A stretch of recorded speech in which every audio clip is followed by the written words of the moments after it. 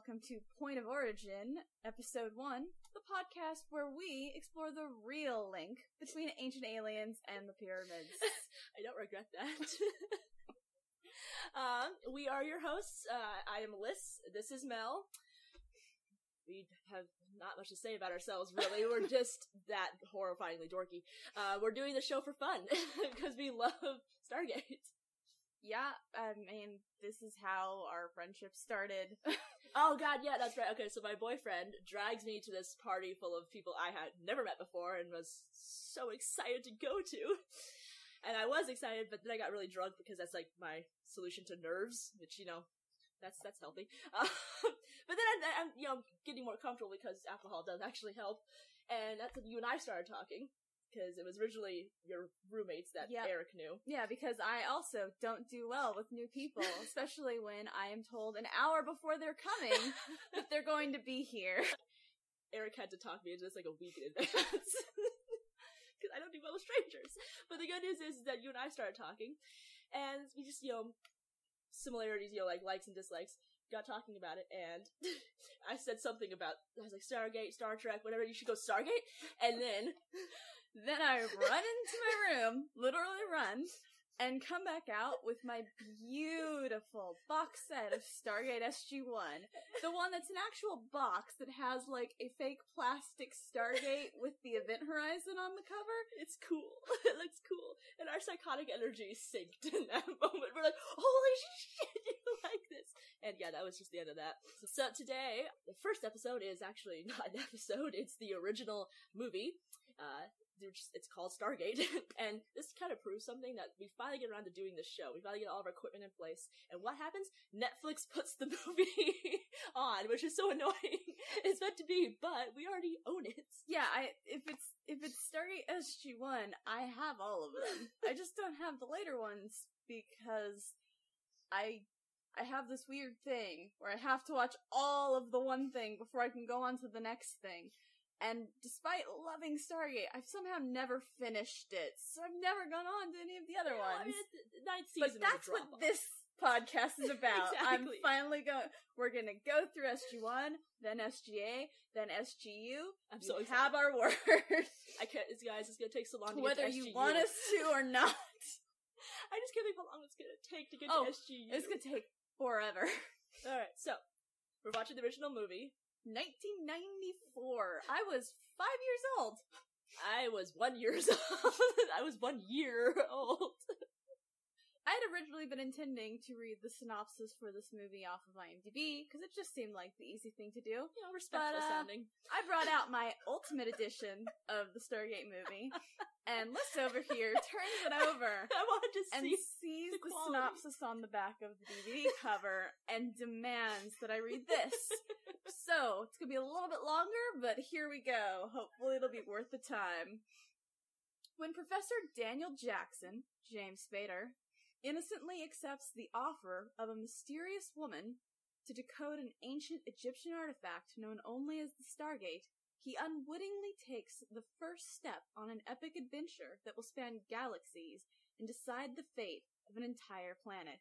Okay, so good. Surprise, not our planet. Yeah, but so far so good, actually. Like, that's a respectful kind of intro. Colonel Jack O'Neill, notably with one L, guys, by Kurt Russell, a true soldier with nerves of steel and a tragic past, is brought back to active duty.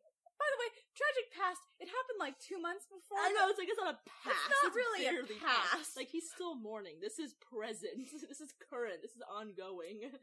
Right, is brought back to active duty to commandeer the Commandeer?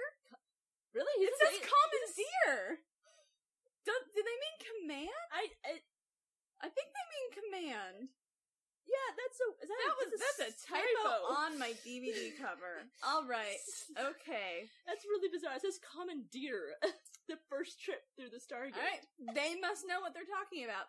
Is brought back to active duty to commandeer the first trip through the Stargate. On a desert planet on the far side of the universe, Jackson and O'Neill must battle the powerful alien sun god Ra, J. Davidson, at stake. the freedom of an ancient civilization from slavery and any chance of ever getting home! Exclamation mark. I just like how it's basically one of the many examples of a movie about a bunch of white guys going to a planet, going anywhere and saving the people of color from slavery. Yeah. It's like, good, white guy hero story. This it's now a transcends 90s planets. movie. This transcends planets. It's not good enough that we do it on Earth enough. No. Now let's go save the alien people of color from slavery, because we as the white people are just that superior. Jesus. Alright, well, I apologize for that. On behalf of current modern day people, no. Less than auspicious. But I'll take it. The show and the movie were still great. Alright, so is that it?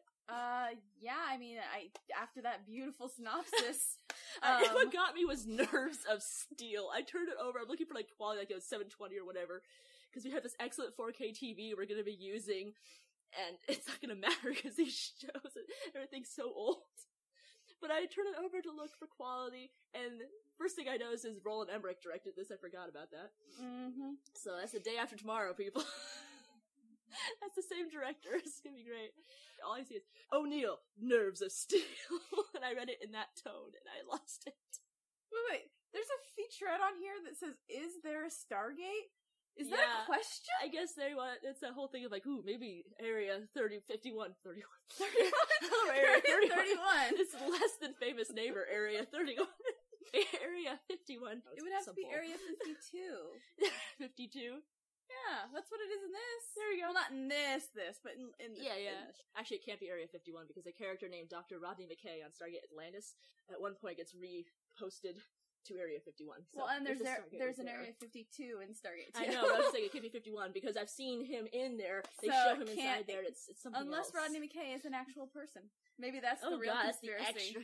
The real conspiracy is Dr. Rodney McKay exists. He's a dick. Yeah, I don't wish that on anyone. Oh man. Okay. So off point. That's not surprising. No, this is why Stargate is good. It spawns discussions. This movie spawns some good shit. With that said, we're gonna go ahead and shut this off and go watch the movie and come back with our thoughts and our review. Oh yeah.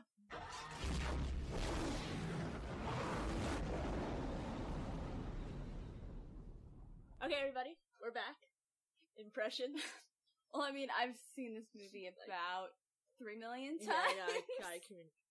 You know what we never got to talk about? But how we got into Stargate.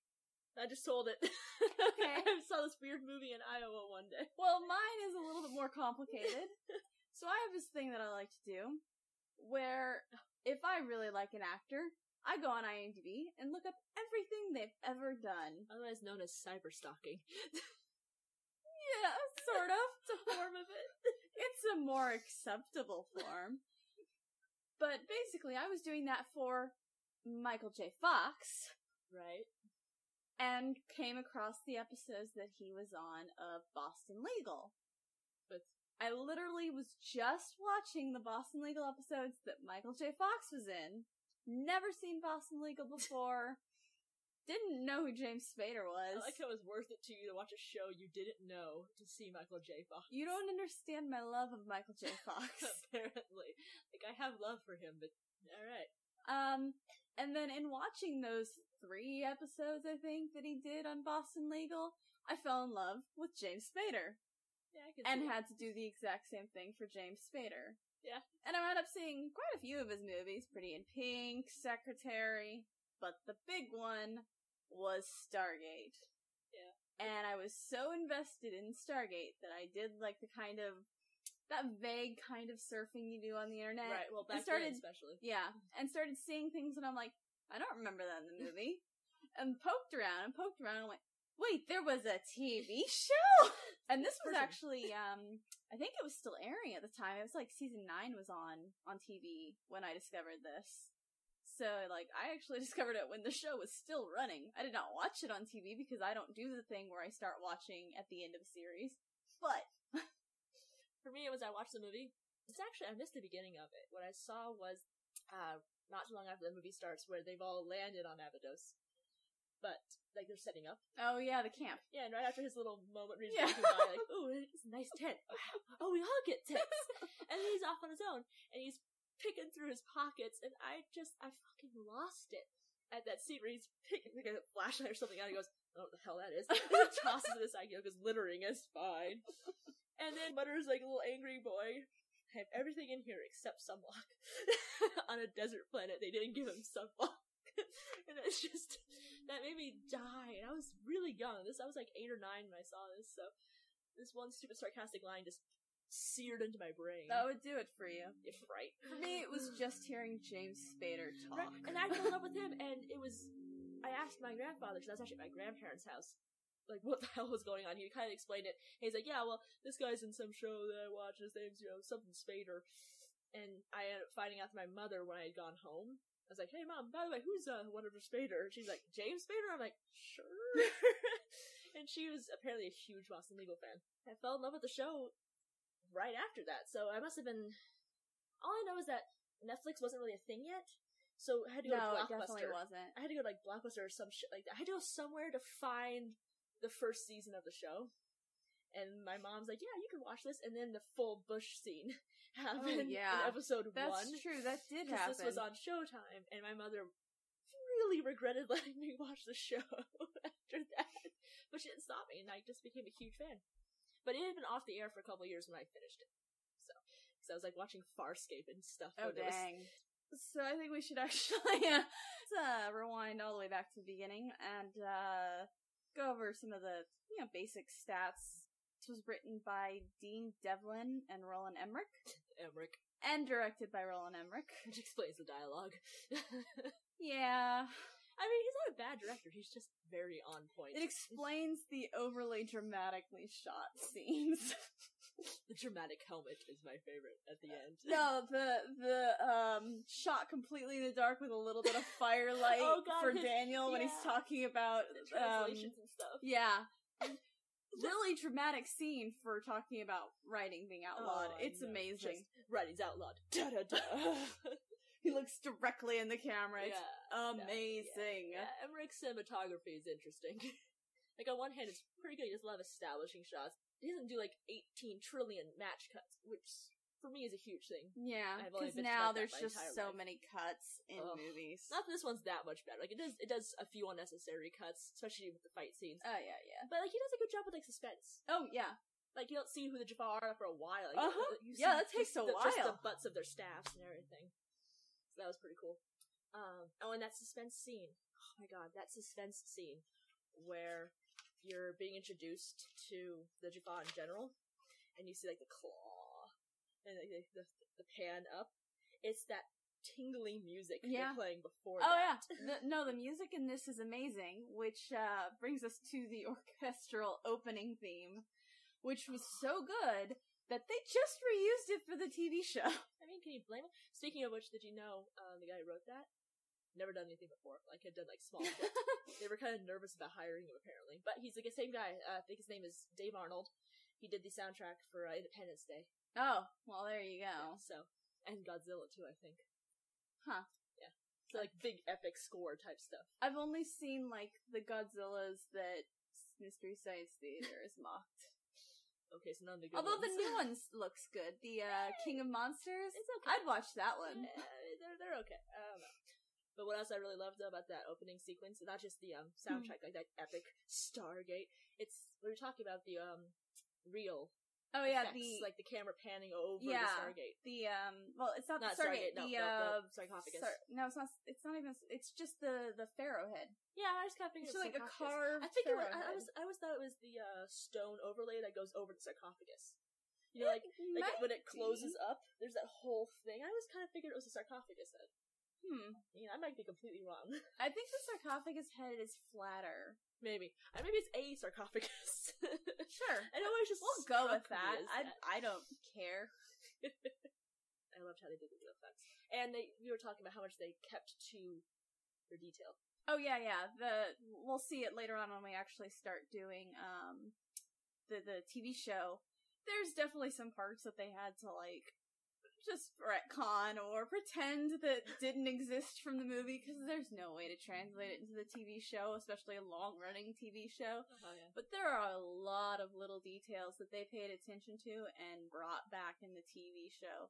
The lighter, the fact that Alexis Cruz and Eric, what's his name? Eric Avari, who plays, like I said, every time the Egyptian role, Hollywood's like, hey, you, come on over.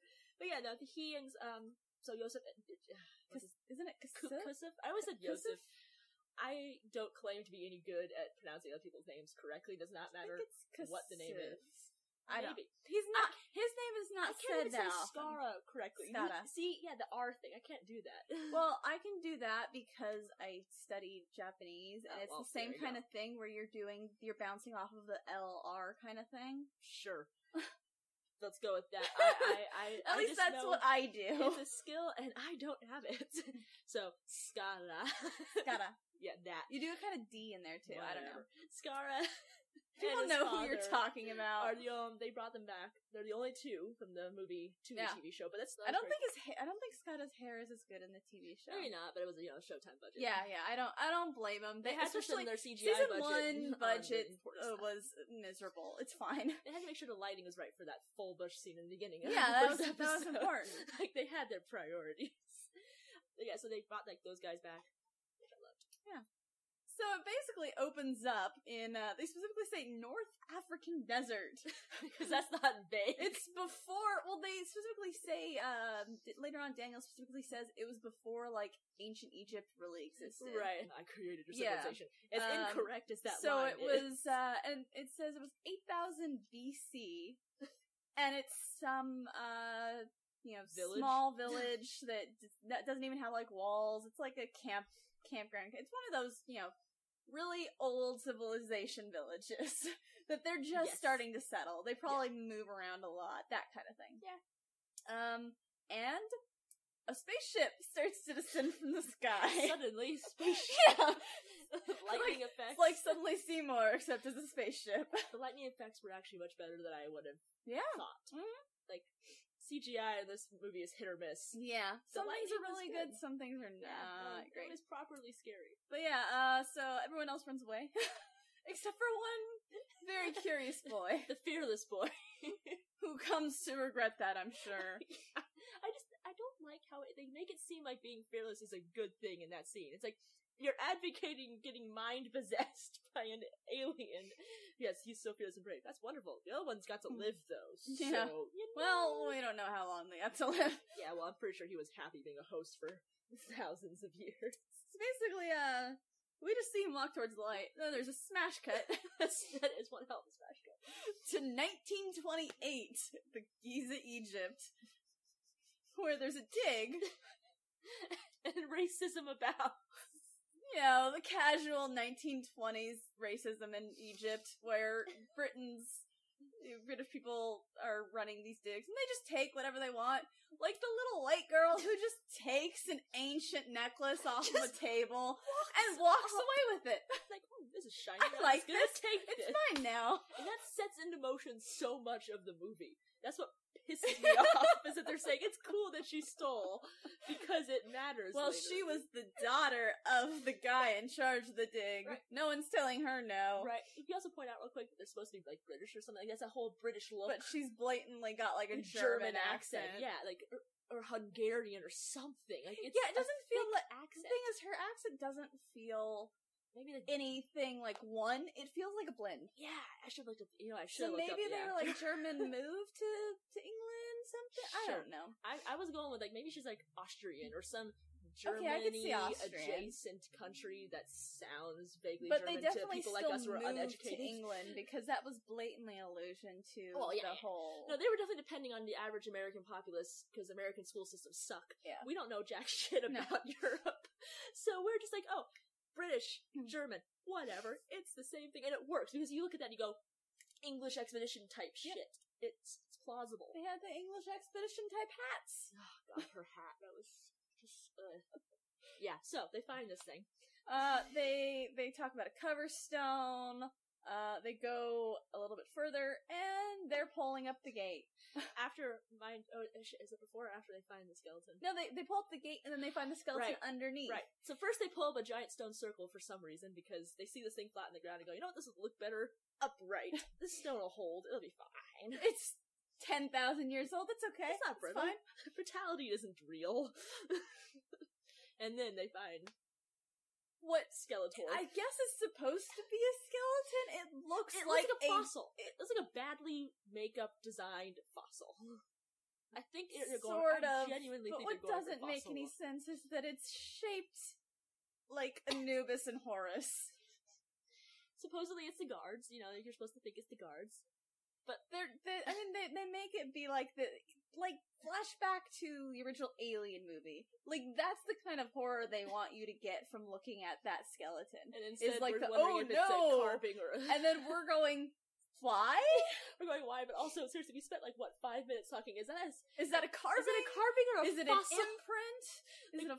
I think it's like the reverse fossils where they fell into it and like it made an imprint. That's the only thing that makes sense because these guards do not have bones in this shape. Yeah, but like you know, like the skeleton wasn't even like fully like rendered like perfect jawline type shit. Like there was that rippling rock effect, which looks like you're getting clay or something. Yeah, it looked like they did the embossed carving kind of thing. That's what it looked like, which didn't make any sense. But whatever. Like we focused entirely no, it's definitely there was definitely carbon results because they talk about getting carbon dating. Right? Yeah, they said that. Yeah, we're spending too much time on this, and we know this, but it's such a weird detail.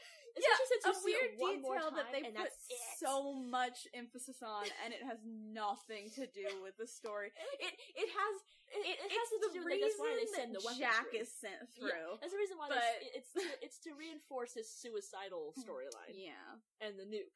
It's like, there's weird Skeletor shit. Creepy, non-human Skeletor shit. Right. It's like, and our only appropriate response to aliens is to destroy it. That's the worst part for me. Let's say it's a skeleton, like a fossilized skeleton. Correct me if I'm wrong, but I'm pretty sure like we don't mind doing like drills. We like can drill fossils and shit to like see what they're composed of, right? Wouldn't they have drilled that and seen like the interior composite of the helmet as metal or something that wasn't bone? I don't know. I feel like they don't want you thinking too much about it because if you do, you realize there's a few plot holes there. Because they definitely would have realized that wasn't real. That was meant like a helmet, a covering. Maybe they did. Maybe that's why they said the nuke. They're like, ooh, these guys have weird, creepy shit. Yeah, maybe they don't talk about it. That's what annoys me. They literally just use it. They literally never talk about it. They just keep doing these dramatic shots on it. Right, so it's kind of a classic Emmerich thing. Introduce something because you want to go for gravitas or scary, and then don't explain it, and people go a little batshit because of it. Sure. Classic Emmerich. But yeah, he doesn't do subtlety well. So when he tries, it just doesn't make sense. He's not built for subtlety. Yeah, I know. It's like asking Michael Bay to do subtlety. Yeah, I'm just saying that's why they should have left out that fossil thing. It's just bizarre. Yeah, like theoretically, we would have believed that without the sign of aliens, that America still would have been paranoid and sent a bomb through anyway. Especially during the early 90s. Are you kidding me? Yeah. God, no, they didn't need to reinforce that. Alright, so that'll be sidetracked. Now we're in current day. Another smash cut to current day, where Daniel is giving a lecture and proving that he was never meant to do a lecture. And proving once and for all that Atlantis, the Disney movie Atlantis, ripped off Stargate. You know what? I remember doing Daniel. I remember doing the research and trying to figure out which came first, and I forget. I'm pretty sure Atlantis was not 1994, so I don't know. It's kind of an old movie. Yeah, I don't think it's that old. It came out when we were kids. Yeah, I think they were definitely inspired from the movie, but I then think the TV show came back around. They were like, well, you stole our premise. Now we're gonna make this thing called Stargate Atlantis. Ha ha ha. There we go. Well, to be fair, they referenced Atlantis in his discussion because poor Daniel's just trying to have a serious discussion about the fact that the pyramids were not built by the people that they originally thought. He's not. Okay, I need to make this very firmly clear. He is not saying aliens built it. He does not say that. No. Not. Later on, this TV show will go on Say to he's a have crazy people alien casually say that he is the dude who said that aliens built the pyramids. He never once said that aliens built the pyramids. He said the pharaohs of the 4th dynasty did not build the pyramids. That is all he said. Yeah. He said they were older than that, and that was it. That's all he said. They were older than people were saying. Yeah, well, people aren't really interested in truth, so. And then he suggested that an old and venerated previous academic in his field had falsified some of his information, Yeah. and suddenly no one's listening to him anymore Right. because I just like how just in a just sort of casually, throwaway moment. those were falsified. Yeah, it's like, okay, cool, proof. Anything at all? His No? big genius brain, Yeah, well, there you go. or his beautiful face, because James Spader can do no wrong. I'm sorry. Yeah, that is true. So, yeah, he does a terrible job. Gets dismissed. Well, not like academically dismissed, but he gets Everyone walks out. yeah, his meeting gets academically dismissed. Yeah. They're like, we're done. Bye. Yeah. Basically, you have a career technically, and that he's not fired, but they do a very good job of showing that no one gives a by shit. anyone. He has everything he owns in his suitcases there. I think he spent all of his money on hiring that hall. I can see that, yeah. So he walks out of the hotel. And I think it's like an actual academic hall. Like those, like a university building or something. Okay. Like a library annex or some shit. Sure, we'll go with that. Yeah. In the rain, carrying lots of suitcases, and gets approached by Catherine. The surprise Catherine out of nowhere in a limo. Yeah.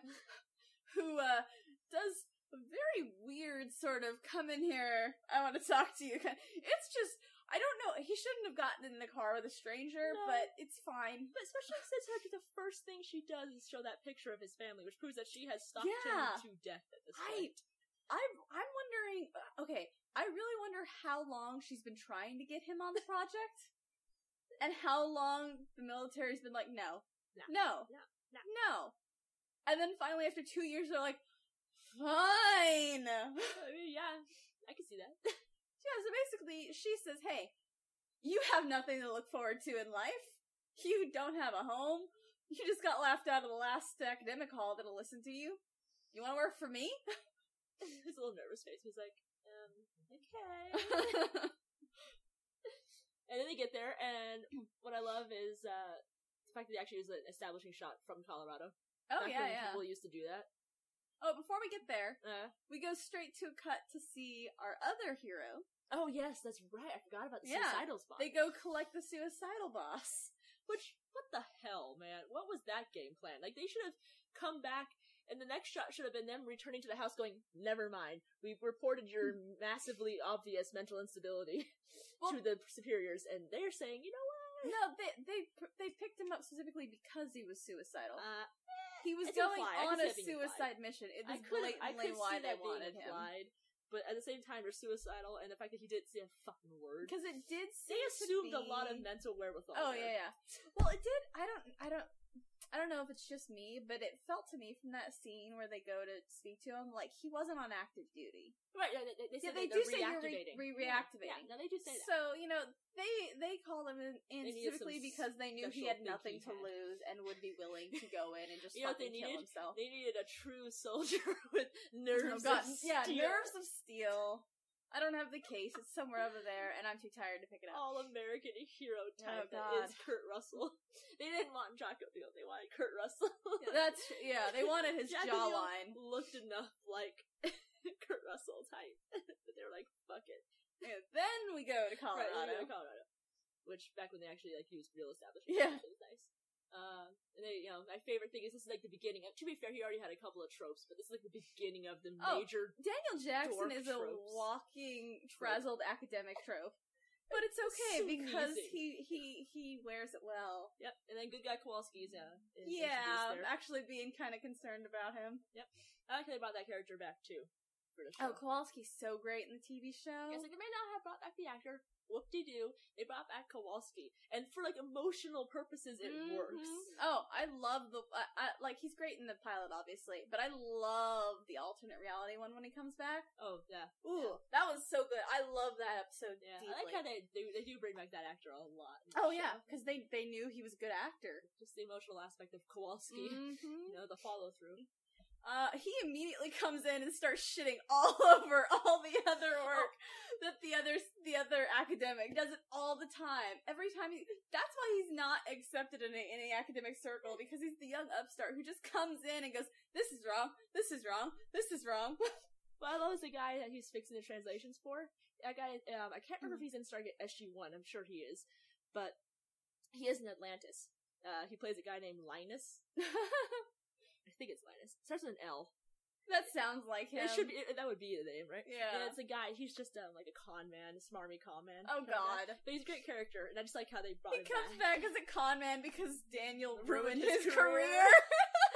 Found a way to Pegasus Galaxy. Yeah, I love that they they introduce Daniel's hatred for Budge in this. And I don't know why they keep reprinting him. And the fact that he just casually translates this ancient Egyptian on a blackboard on the fly. He has no books open. He's just like, "Nope, this is wrong. I'm gonna fix this for you. It's fine. I'm fluent in ancient Egyptian." Well, he does speak 27 languages, so it's okay. But yeah, so he fixes the translation and dubs it translation as Stargate. Yes, not Gate to Heaven. Yeah, because Egypt had a heaven. Yeah, that's the whole thing. Didn't they not have heaven? That was the best part. It's like, why would you? Egypt didn't have heaven. What are you talking about? So one of the scientists is about to tell him about what else they found with it, because they're talking about things that he should probably know to do his job. Right, you'd think. And then Mr. All-American, what was it again? Something hero? All-American Hero. Oh, Nerves of Steel. Nerves of Steel comes in and says that information has been classified. Right. Classified from the people who are working for us yep. and just got hired to figure this out for us. You're not allowed to know anything about it. Newly buzz-cutted Kurt Russell reappears. I'd rather the buzz cut than that hippie haircut he had. I had long hair, man. That was so bad. Shit. But I love that as they get to the translationing part. Translationing. I just said translationing. And he's listening to like a recording he's made. And what does he say? The first time we hear this word, guys, that's used a lot in the show. And he pronounces it cartouche. Cartouche! Like it is a cartouche. Yeah, it's cartouche. But the guy's fluent in fucking ancient Egyptian. Somehow can't pronounce cartouche correctly. Listen, if you've got 27 languages bouncing around in your skull, I can understand mispronouncing things sometimes. Hell, man, I love it. I think it's really funny. Yeah. And, listen, James Spader works harder to pronounce things than Michael Shanks ever does. Listen, I love Michael Shanks in Stargate SG-1. He does a great Daniel down the line. But he does not give a shit about trying to pronounce things. Oh, hell no. He doesn't try at all, which is weird for the linguist on the team. Yeah, a little bit of Michael Shanks coming through. Where he looked at the script and went, "I'm not doing this." The season of the show wore his glasses in his hair. Oh, I'm so ready for that. Oh, it's gonna be so good. We're gonna have to keep count of that. Every scene where he's not wearing his glasses on his eyes. That's gonna be something like in the V of his shirt where it would make sense. Mm-hmm. Yeah, so we're gonna be keeping an active tally throughout the entire, movie and TV show about how many times the main characters die, because it's a running joke. But the glasses thing in season 2, we're definitely going to keep track of that, because that's important to me. That's all we could focus on for like 3 episodes. Was, what the fuck are they doing in his hair? Especially because at one point, he had him in his hair and was reading a piece of paper. He must have really fucking hated those on-set props. I guess all I can think is that they must have been super uncomfortable. Well, season 3, he had new glasses. Yeah. No shit. They were like, fine, you won't wear them, we'll replace them. Oh my god. So yeah, that was... we're gonna do more on that. Right. But his character was definitely established with the snarkiness that was James Spader. Oh yeah. Oh god. Like stealing the newspaper and then coming back and going, "Oh my god, he just took the newspaper out of that." First of all, I love the fact that he comes out and he's been working so hard that he's not even wearing a shirt anymore. He's just got a half-zipped up hoodie on. And he just goes to the freaking water fountain to fill up his coffee pot, like grunting at the guard on duty. And then while he's filling it up, he sees the back of the newspaper and sees some constellations on it. It's Orion. Gets inspired, yanks the paper out of this guy's hand, And runs away with it. runs back into his room with it, comes back 2 seconds later, just up to the window holding the paper up and goes, "Can I borrow this?" And then turns away before he can really have an I know. answer. He doesn't care. He doesn't care Mostly. what the soldier said. It's his now. But yeah, so that is the big sign that Daniel has solved the mystery of the cartouche. Of the cartouche. So then you have your big meeting where he convinces the higher-ups that he knows there's mystery 7th symbol. Yep. Yep. So he, needs the 6 locations to find the real destination. So he explains the concept that I really love about the Stargate, where he talks about how there's 7 symbols because you need 6 to identify a point in space. And he draws a cube to show how you're basically taking a point from each surface of the cube and meeting them into the middle. Love it. And then says that the 7th symbol is the point of origin. Hey. And there we go. do we do like a ding ding ding Ding, ding, ding. and then the guy, the dude in charge, the not Hammond, The says- not General Hammond. says, "So you want us to believe you solved in 2 weeks what the rest of us couldn't solve in 2 years?" To which his response of 2 years. Like, what? And it flashes to the other side just all like embarrassed looking. I love casual genius Daniel Jackson. It's just so beautiful because he has no awareness, and it's wonderful. I love it. Yeah, it's so Good for him. But what I love is they're opening that glass door so you can see the Stargate. Well, Daniel can see the Stargate for the first time. And they play literal angel music in the movie. And then Catherine tells him, "That's your Stargate." I guess, because he translated the word named it. right. He Yes. named it. It's his Stargate. It's his now. Well, he That's named how it, white people work, and man. he opened it. That's how white people work. They put a name on it and it's theirs. Listen, she was there in the original digs in Egypt. Yeah, she was part of the original theft party. She stole a freaking necklace from a dig when she was like 10. She knows I like what how she's she doing. passes on stolen property to him. Yeah, no, that's great. Alright, It's so we have a thing in this podcast that we're going to be doing maybe every episode. It depends on how frustrated Liz gets with certain aspects of the TV show. But we're calling it Devil's Advocate Corner. It's basically when there's a plot hole and I try and talk our way out of it. I'm gonna That's switch such things a up. nice way of explaining it. I'm gonna switch things up in the first episode though, because there is a big old plot hole in the movie, and it continues in the TV show as well. But it drives her insane. drives me insane It's in the movie. It's fun the to one watch. thing that just I cannot come up with an answer. So breaks what her. we're gonna do is we're gonna turn this over to you listeners. This is Devil's Advocate Corner for you. I want the listeners to explain to me how a wormhole that goes in one direction, they specifically say that the wormholes are one direction. You can't go back through. If you dial through on Earth, you cannot come back through on the other side. You have to dial through on the other side to get through to Earth. Yeah. How they're getting a signal from the mouth. Yeah, they send them out through, and it's like it's guiding itself. It's transmitting from its destination.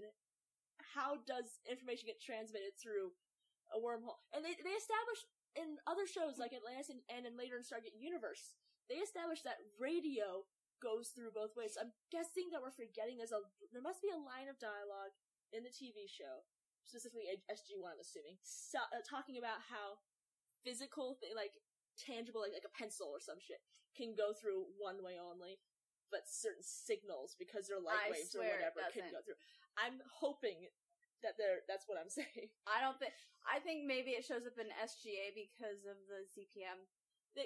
Yeah, sure, I can see that. All I know is that they've established in later shows, and they definitely established in SG-1, where when a wormhole is active, being able to talk to the person on the other side through a radio. Which is bullshit if it's supposed to be unidirectional. Oh, that's true. That's what I'm talking about. When So, Jack's light stuck waves on the to- other side. Yeah, exactly. That's what I'm talking about. There's Yeah, times there's- where they've established that radio waves and shit like that go through. Which doesn't make sense. Which- It does not make sense for a Yeah, so wormhole. I don't. So yeah, I'm gonna be keeping an eye out for it when we're watching. But if anybody can remember that there actually If is a anyone line knows of anything dialogue. about the science of wormholes, any Einstein Rosen experts out there, Because that's not my field of expertise. I said Rosen Bridge, sorry. Yeah, there you go. So yeah, if theoretical physics is your game, please, we'd love to know. But yeah, so they try out the symbols that Daniel figured out from the cartouche. I'm gonna try and say that every time. I'm gonna try. I'm gonna die. And they dial it through, and it works. And the CGI for the Event Horizon is beautiful. Seriously, to this day, 1994. I have not seen better water effects. Like, again, I think that all they did was transpose like a splash onto the thing, and that should be how they should do effects from now on. But I love the funnel that comes out the back. Oh, I know, that's gorgeous. That is so great. That detail there, the attention they pay there, just that long, thin funnel, it's beautiful. It's a great little attention to detail, like, the other side, like, seeing how a wormhole would turn into nothing to us. Like, it would look like it goes into nothing, because that's where it enters into, quantum physics realm or whatever. I do live later on in season 1 when they have it on its side and it basically becomes a pool that you walk into. Yep, I do like that.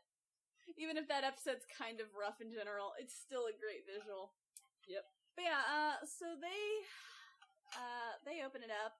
They figure out that, oxygen works fine over there. Somehow they lucked out hard. They didn't even wear, like, gas masks or anything. They literally, I guess the mouth told them it had breathable air. But still, like, they didn't bring Yeah, they specifically say that it reads that it has oxygen. But they don't know what kind of toxins could be, like, just beyond. They don't even bring a hazmat suit, is what I'm saying. No, they don't. They really, really don't. That just seems really dumb. But yeah, so I don't remember what prompts the guys to think, oh, we don't know how to come back. There's something that they're like, well, we don't know how, we can't send anyone through because we don't know how to get back. Yeah, and then Daniel says, oh no, I can get us through. Yeah, that one. I don't know, I don't remember what prompts that. But basically they're like, well, it's cool. It's cool that we found another planet on the other side of the quote-unquote known universe. But if we can't dial back, we can't do anything with it. So, close it up. Yep, and he's like, oh, no, it's cool. I can translate. And Daniel lies through his teeth. Because he assumes something, and it doesn't bother to specify to them that he's assuming something. Well, I think he's well aware that if he specified, they would say, well, then we're not going. Yeah, he knows. He knows what he's doing. He just wants to go, man. He just wants to fucking go. Yeah, he just wants to go. So, I can't blame him, man. Like, if I had to die doing it on an alien planet. Yeah, sure. Dude, my last words would be, shit, I'm on another planet, man. Yeah, so they organize an expedition team full of Air Force soldiers and Daniel. And before they go, they have another nice, ominous shot of the skeletons, and we get a better look at them, and we see that they've got the Anubis face and a Horus face. Which didn't make a lot of sense to me when we get into more of this later on, but I'll get to that when we get to that. That's what kills me, is the fact that they have Kurt Russell seen, you're like, oh, he knows there's danger, there must be something else going on. Well, with this mission. I do like the fact that it was him looking at it, because, like, if they had shown that to Daniel, he would have been like, oh, that's Anubis and Horus. But because it was some half freaking... the movie's runtime goes away. Yeah. But since it was a freaking Air Force colonel? Colonel. I can't keep track of that kind of stuff. But yeah, so it's an Air Force colonel who we find out later on has his degrees in astronomy. Yeah. He doesn't know what he's looking at. He's just like, this is alien! This is dangerous! This nuke is gonna be worth it. So yeah, you see some, like, him talking to his commanding officer, and there's definitely some sketchy shit getting planned off to the side. Yep. Meanwhile, Daniel is packing an entire suitcase full of books for his trip to the other planet. So yeah, they're getting ready to go over. Catherine gives Daniel... Yeah, she passes on her stolen property. The gold necklace that has the Eye of Ra inscribed on it. Yep. Oh, and then there's that shot where he's walking by in the gate room, and there's this shot that just annoys me. This is supposed to be, like, obviously it's a set. Like, I don't think they were allowed to film the actual Cheyenne Mountain combat. So they had to purposely make the decision to distress one of the walls. Oh, there is a chunk of concrete just fucking The thing missing. is, I don't think they did. I don't think they did purposefully distress it. I think wherever they were filming had concrete. had that. Yeah, I know. Because if you notice, right where that distress is, that really has deep that big distress, bar over there's it. a big metal bar, like, yeah, and I get and that. I'm like, they're clearly worried about that wall. Right, but just the fact that they didn't, like, dress that, I guess, for the scene, then. It's like, this is supposed to be a military complex. You telling me these people are seeing that they're underground, and they depend on this concrete to keep them should alive. be fine. And there's not just a crack, but an entire section of concrete is just fucking gone. Yeah, it looks like that freaking crack from that one season of Doctor Who. The one that goes into other like, realities. Yeah, it looks like a gaping maw. Yeah. And yes, it doesn't look like it's too deep or anything, but it's still not something I want to see in No, the that's a concrete stress structure. fracture right there. That's not something keeping you me want alive. underground. No. Like,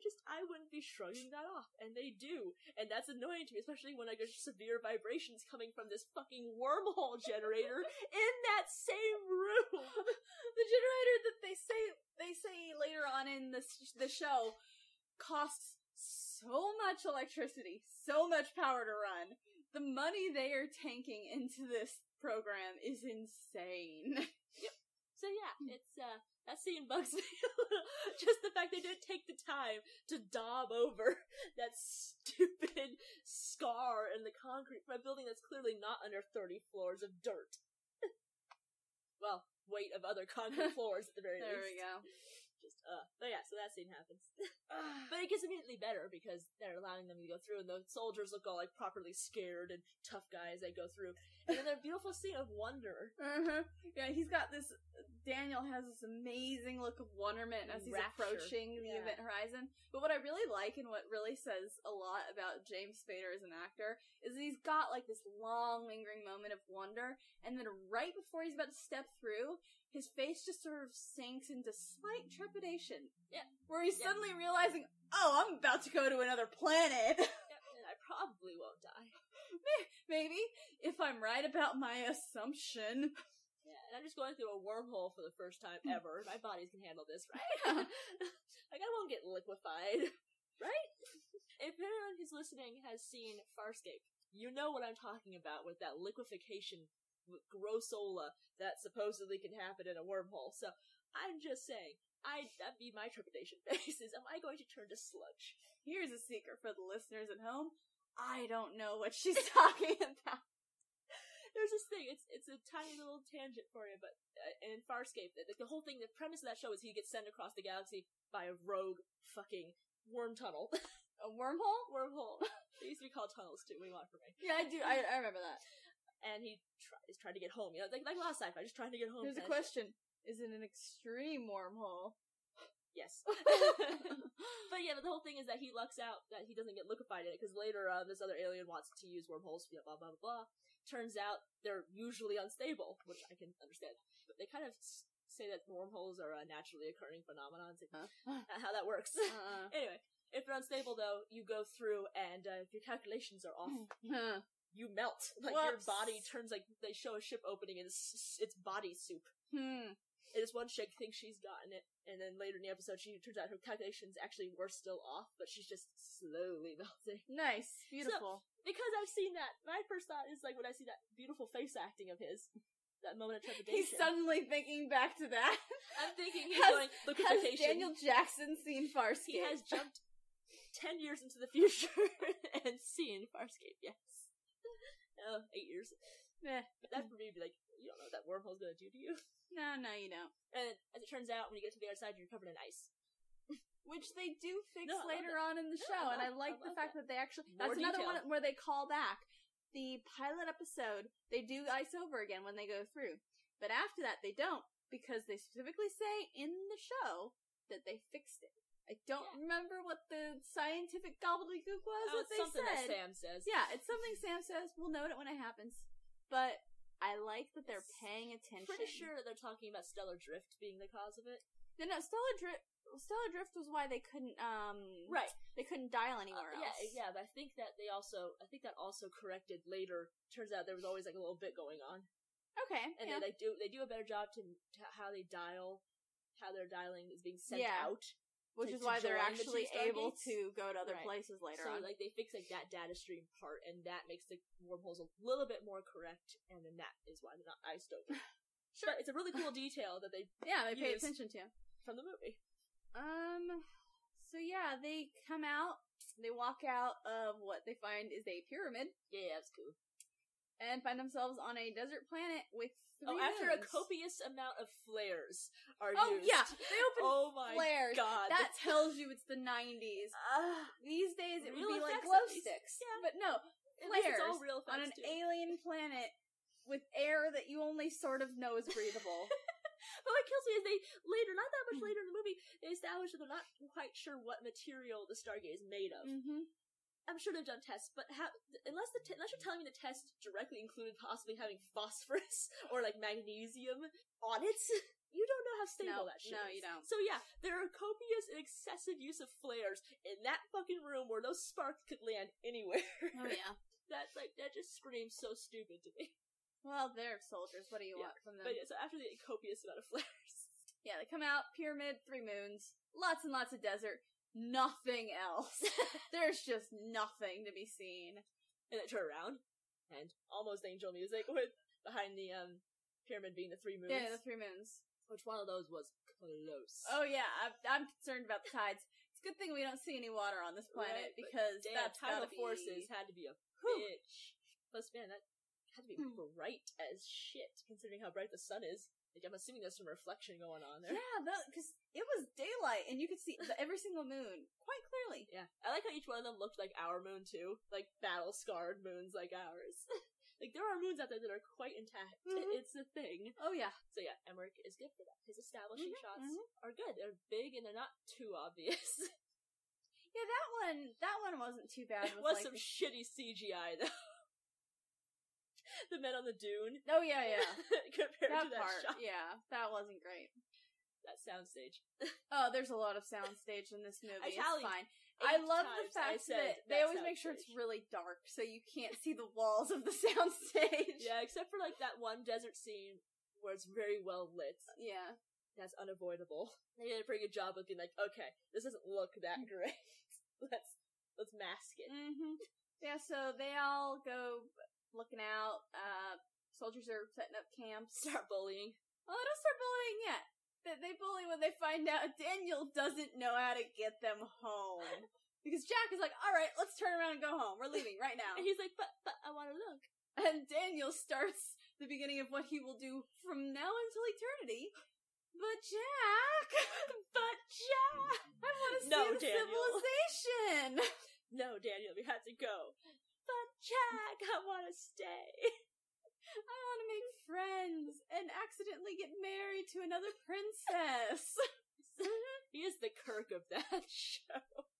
In a weird way, considering he Well, he's a much- never Let tries. me rephrase. That's an insult to Michael Shakes and Daniel Jackson. He is a much more consent-operated Kirk. There we go. But yeah, so then when they find out that Daniel stretched the truth just a tiny bit so he could go on this trip, just like he lied. Yeah, he lied. He has no idea how to go home. Suddenly, the soldiers aren't very happy with him. It's like, well, I can translate the symbols. I just don't know what order to dial them. It's like, fucking think to mention that? That key important detail? Well, I assumed they'd be there outside the gate. Why? Because they were on Earth. The fuck kind of logic is that? Especially Considering considering buried on Earth. Especially considering he had just had a speech, a lecture, where he'd been talking about how the writing inside the pyramids was falsified. Yeah. And you assumed there was going to be writing inside this Oh, I pyramid? know, seriously. What kills me, though, is the fact that they found their shit buried Yeah. on Earth. I'm guessing the mouth showed them that the shit was all upright. and Well, yeah, it would operational. have, because it would have come through. Right, exactly. It's upright, it's operational, not buried, not hidden away, and yet they don't take this as a bad thing, as potential, just, Yeah.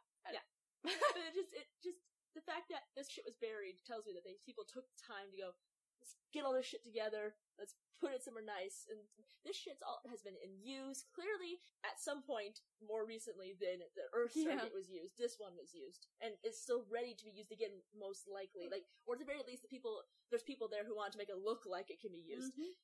There is nothing to suggest at all that they'd leave their dialing, their address book right next to it. They might, there's no reason to say they wouldn't. Yeah. But there's nothing to say there is. Well, I mean, you can't expect them to memorize all their phone numbers. Yeah, I know, but just, he's so full of shit. Yeah, no, he is. It's fine. He pulls stuff like that later on in the TV show, I know. too. I love it. He's just like, oh no, we can't leave because... I love Daniel. Reasons. We can't leave because reasons. Daniel is the master of because. Because! He's that kid every mom hates, who goes, like, my mom used to say this to me all the time, was, because, why?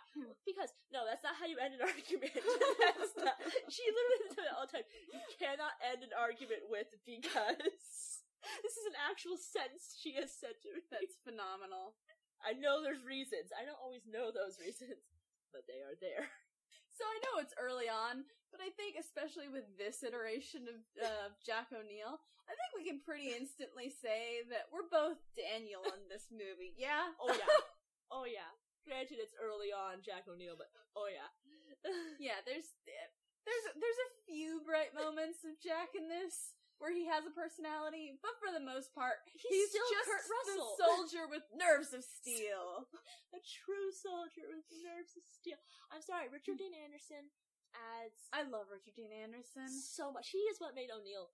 I'm sorry, Kurt Russell is great, but his character in this is a flat block of wood with a blonde buzz cut. Yeah. He's there to be G.I. Joe. Yeah, he is G.I. fucking Joe. He is the first iteration of Channing Tatum. I can't figure out if that's an insult to Channing Tatum either. Or Kurt Russell. Let's just leave it as both. Both Okay. Sounds good. Yeah. Alright, he's nothing in this movie. He has no character at all. He's that guy with the dead kid. Yeah, he's the tragedy. Who immediately goes about replacing said dead kid. Oh yeah. So, soldiers are pissed off. They do the little bullying. They literally shove him into the sand. I can't... They literally shove him. They don't even, punch him. They shove Daniel into the sand. It's amazing.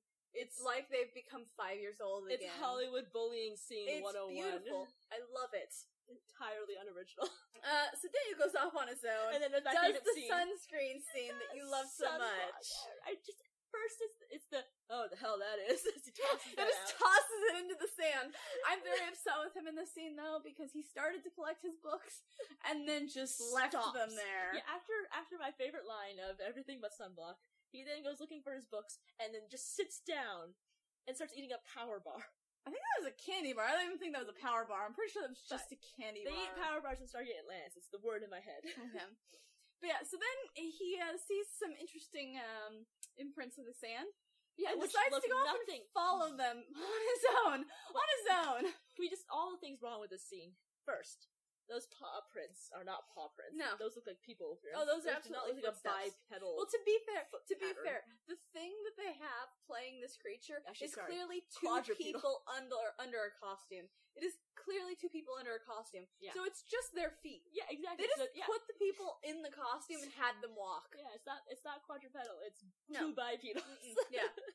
So he follows these tracks and finds a space yak. Which, that's what kills me, is the fact that it's a desert. And you can see the wind blowing. Mm-hmm. That thing, the coincidental timing of that thing having walked by in the last, hour. That thing went over the hill and out of sight immediately before they came out of the pyramid. Yeah. Immediately. The timing is... Instantly. Like if they had looked at the hill where it was crossing over as soon as they came out, they might have seen tufts of his hair disappearing under the hill. You know what would be a great tagline for this movie to describe it in one sentence? This is what this movie is about. A bunch of guys go to an alien planet and a series of coincidences then occurs. Yeah. Oh, it's a lot of coincidences. It's just, and then a series of coincidences. So Daniel gives the space yak part of a candy bar. It decides that it really likes him. And I like how this alien creature, thankfully isn't allergic to, peanuts or some shit. Feeds him some earth food, and this doesn't end badly at all. The soldiers realize their academic is missing. go looking for him, scare the Space Yak.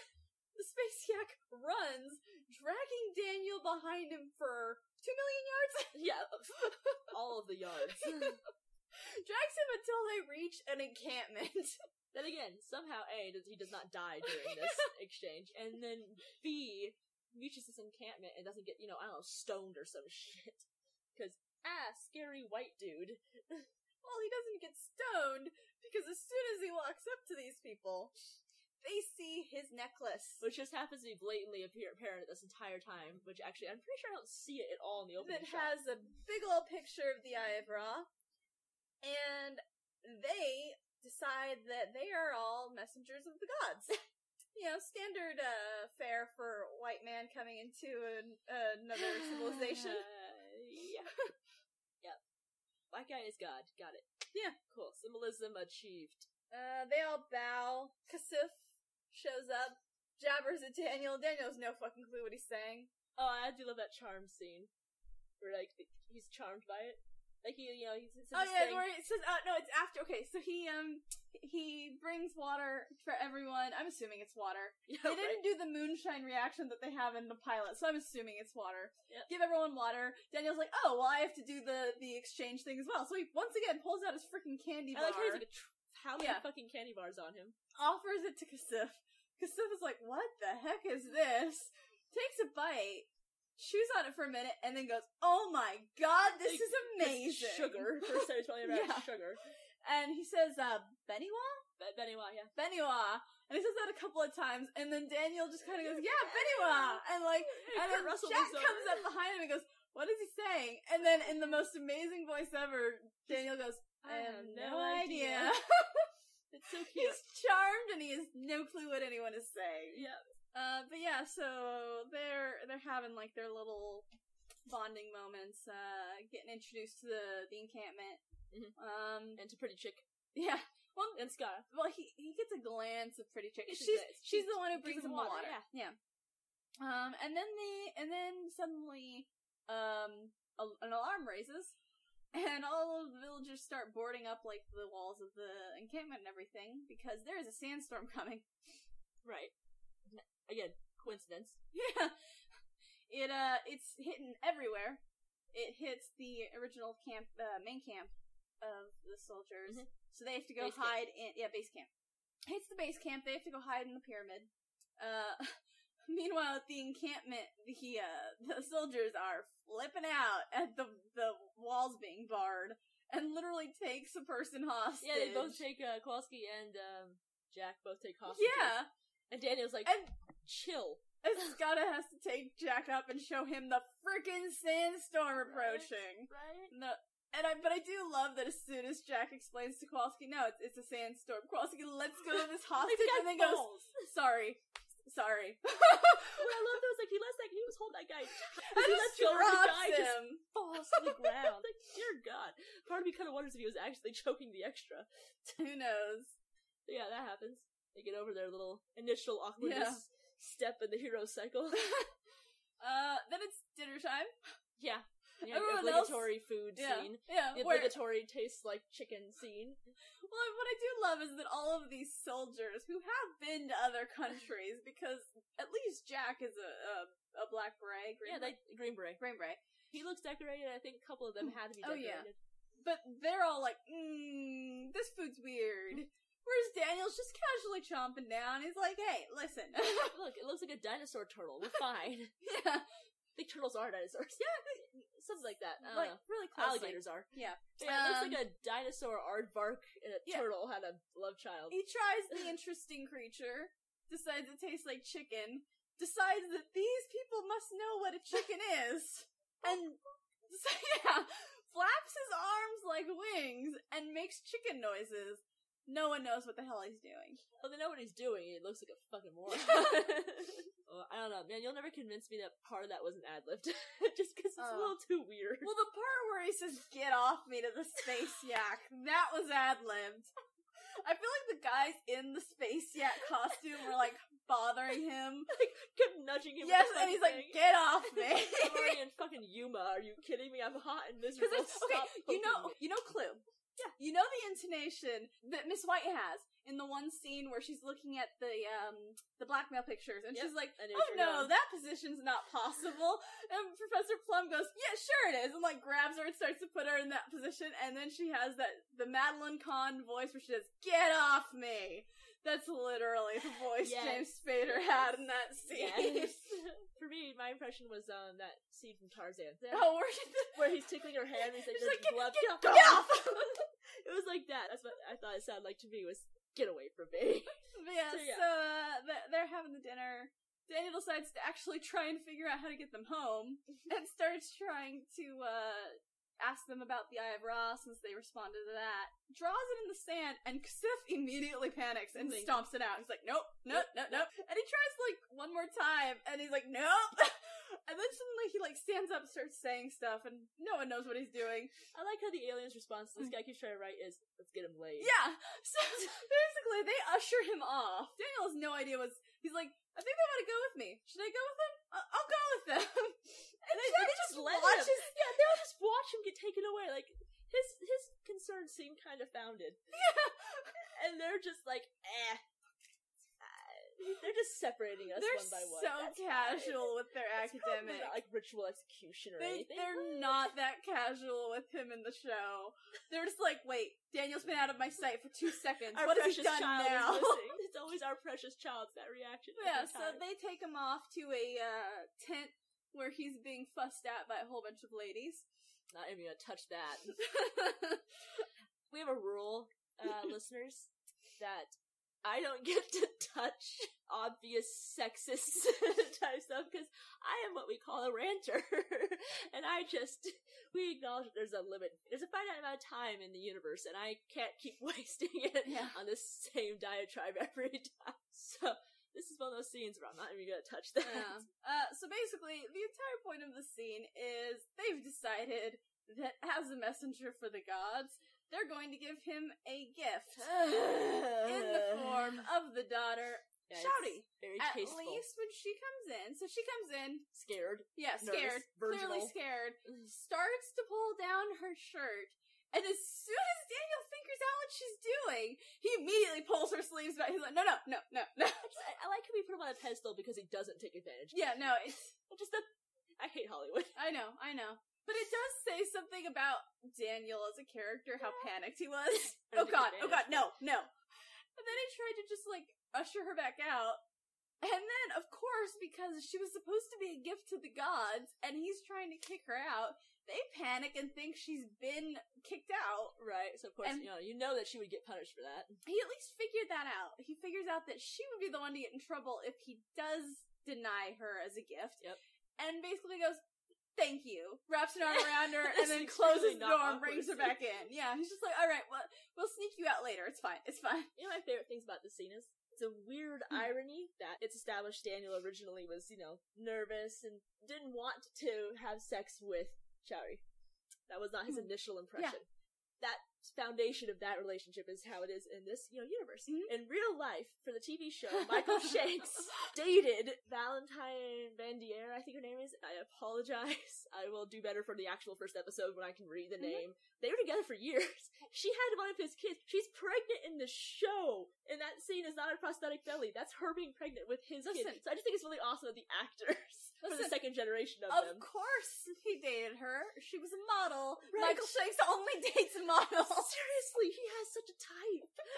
I commend them, but damn. So I just find it really funny that the actors, granted it's the second iteration, but still that cinematic universe, those characters, I just find it a funny juxtaposition it's great. Of fiction versus reality. So he decides to pretend that he's accepted her as a gift. Thanks guys. Human being that you've given to me. Then we flash back to the base camp for a little bit. Freddy's having a freak out. And you cannot convince me he did not study physics, because he's the only soldier explaining wormholes. He's the only one explaining wormholes. In my head, it's totally not an accident that it was the guy who played an alien in Third Rock. That's true. No wonder he's so smart. There we go. Yeah, that's the real secret. Freddy was Harry Sullivan, and he didn't die in the pilot. He just went back to his home planet. Fuck yeah. Just like it's not an accident that the actor who played Dr. Phlox at Star Trek Enterprise has a line in a later season of SG-1 where he says, "I worship at the altar of Gene Roddenberry," and he played it on Gene Roddenberry's show later. Like, that shit's... It's great. It messes with me. So yeah, but we didn't just go back to the base camp to hear Freddy panic. They're camping down in the pyramid to hide from the sandstorm, just in time for Daddy to come home. You remember the first opening scene of the movie with a giant pyramid-shaped spaceship coming down from the sky? Yeah, that happens again, and it lands on the current pyramid, which I have a bone to pick with Gollwolds about their spaceship construction, but they look cool. They're practically stupid. Yeah, I don't get it. So much wasted space. I don't know what they're trying to do. But yeah, so basically base camp gets attacked by aliens. And they do a really good job, like you were talking about, with suspense, where you don't see any of these aliens getting attacked. You see, like, staffs coming out and hitting people. That's which, great. another thing that I love, another one of the attentions paid in the TV show, is they use the exact same sound effect for those staffs in the TV show as they do in the movie. But yeah, so they do a lot of, like, clawed hands coming out and throwing people or staffs. They don't show who's... Everyone in the base camp gets captured. Oh, and that's right. No one dies then. All right. So we go back to the encampment. Yeah, there's a brief scene trying to get a hold of them again. They're just like, "Oh, still interference." And he's like, "No, it's just like they're not there." Yeah. So there's a brief little scene where they know that there's something kind of potentially hinky going on. So decide they're gonna skedaddle. And then we get the bonding moment between Jack and Scotta. So they want to skedaddle, but they can't because that's chill. Yeah. So there's the bonding moment, which goes from a PSA and it's cool to smoke, kids. Apparently, apparently Jack O'Neill don't give a it's shit. Cool to he knew that Scotta was not gonna like it. I know. I do love. He's just like, yeah, it's okay. One huff of a death stick is fine. I do love that he knew Scotta wasn't gonna like it, and he was just waiting. So Scotta takes one huff. First of all, I love that he's trying to look exactly like reclined the same way Jack is. He's like, he it's looks adorable. at Jack, adjusts himself, looks back, and adjusts himself again, and then takes one puff and chokes on it and throws it down on the ground and then stomps on it. Like a kid. It's so good. I do love that Jack's like, yeah, it's not that great, and tosses his own down. You're right.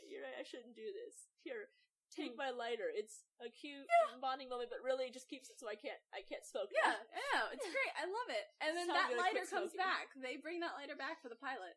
Yeah, the pilot's so good for paying attention to the movie. And this is what I have such a hard time with, like with Emmerich, is because that's a great scene. It's, it's moving, it's cute, it's got a good little it's narratively it's kind of makes sense, right? And I know that this next part I'm gonna have a problem with. Technically, narratively, blah blah blah blah. It's this is my problem, guys. He's a yo-yo. Yeah, he does good shit and then follows that same scene. It goes from cute, subtle bonding kind of moment with a cigarette, like, haha, that father figure type shit, right? I mean, it sounds like subtle, but it's definitely not overt. Yeah. And then goes straight from that to some super overt, guns are bad! Because Scotta touches that gun, and Jack, of course, flips his shit. Just loses his shit, because of course, he has this tragic backstory of his kid who shot himself with his own service revolver, which... it kind of bugs me that a military guy did not safely stow his gun. I'm sorry, it pisses me off. It makes me not like Jack O'Neill as a base character, because he is a military guy. Nicholas is a career military guy. And apparently just leaves his service revolver just lying the fuck around. Like, it's not locked great. up. Like, would you put it in this fucking desk drawer? Jesus. It's not a great look. It doesn't, I mean, I'm not gonna say that, that he's a bad parent. I'm just gonna say, what the fuck, dude? Why didn't you stow your goddamn gun? As a character flaw, that's just a bad one. Oh, yeah. Anyway, they have their super, guns are bad moment, which it just pisses me off that super overt, not great, acted, done, written, anything scene is the same scene that we just had. With the beautiful bonding, lighter. Stomping on the cigarette, cuteness that has a subtlety to the acting that makes me go, oh, suspension of disbelief. There you are. And then I lose it immediately with that stupid gun flip out. It just bugs me. Oh, I did skip past a thing, shortly after, Daniel, accepts Shouty as a gift. There is an awkward moment where they're sitting in the tent together, and then Shouty, he's trying to show her through pictures how he got here. And she does the thing where she's like, "Oh no, you're writing. bad. You can't do that," and looks away. And then he's like, just kind of like frustrated that he can't, communicate with him. And he's like doing the, looking off to the side, muttering to himself. And then while he's distracted, Shouty starts to draw something. Kudos to the woman. Mm-hmm. Woman's the only one having the guts. Oh, and then he asks if she's seen symbols like that before. Which she somehow excellent figures use out of that he sign knows, language there. Yeah, somehow figures out what he wants. And so then, after the scene with Skada and Jack, we cut to Shouty showing Daniel another building that no one else goes to because it's forbidden, because there is writing all over it. And he's enjoying the hell out of himself, looking at all this old writing, and he's kind of doing that thing where, especially if you're translating something, where you'll be kind of muttering it under your breath as you're looking, as your hand is going across it. So he's doing that, and then he says one word that seems to catch Shouty's attention, and she says a word very similar to it, but with a slightly different pronunciation. And he starts going, "What?" And then repeats it, and she repeats her version of it. And then he points at another thing and says what he thinks, how it's pronounced. Right, and she says how it's actually pronounced. It's a Hollywood translation moment. Yeah, he does that a couple of times, and suddenly he knows how to speak this language. Because it was just ancient Egyptian, and here we go. Here's the thing that you love so much about this scene. I've been snickering since we started talking about this scene. I've been holding it back. So they're doing this translation scene, which is already kind of, fudging my ability to suspend disbelief, because it's just so instant, right? I'm the first one to say how smart he is, but still. But seriously, the guy, it says this was written by Dean Devlin and Roland Emmerich. Whoever wrote this line is my hero. I doubt Roland Emmerich wrote this line. It's gotta be Dean Devlin. Oh my god, I hope, seriously. I love whoever wrote the line, because he's talking about translating, and then they show him being found by the others. And he's speaking the language now. And they're like, "Oh, dude, you speak the language now." He's like, "Yeah, once you learn the vowels." Which is great, because ancient Egyptian didn't have vowels. That's an obscure fact, but I love that they wrote that line, because that is such a joke of a line. And it had to be on purpose. No, and I'm a dork. I love linguist jokes. It wasn't on purpose. I love, it made me so happy when I found out about that. I'm 11-year-old girl happiness moment. Mm-hmm. No, I love that. Because I had my my period of time where I was obsessed with ancient Egypt, but I was really obsessed more with the mythology, which we'll get into in a minute when someone's about to enter the scene. But you told me about that thing with the languages, and I was like, that is amazing. I love it. But yeah, so basically when they find him, he recounts the story of how he came down to the planet in a dying body, and one brave boy went towards the light of his spaceship, and he realized that he could inhabit this body like a parasite and live on. And then it talks about how after a while, the people of Egypt rose up against him and kicked him out, and that is why the gate in ancient Egypt got buried. Yeah, so they knew that they could break the event horizon before it forms, thus preventing a wormhole, and it's awesome biz science, and it's cool shit. And in reaction to the rebellion on Egypt, Ra outlawed writing to try and stop that from happening here. And there's that great scene with that flip.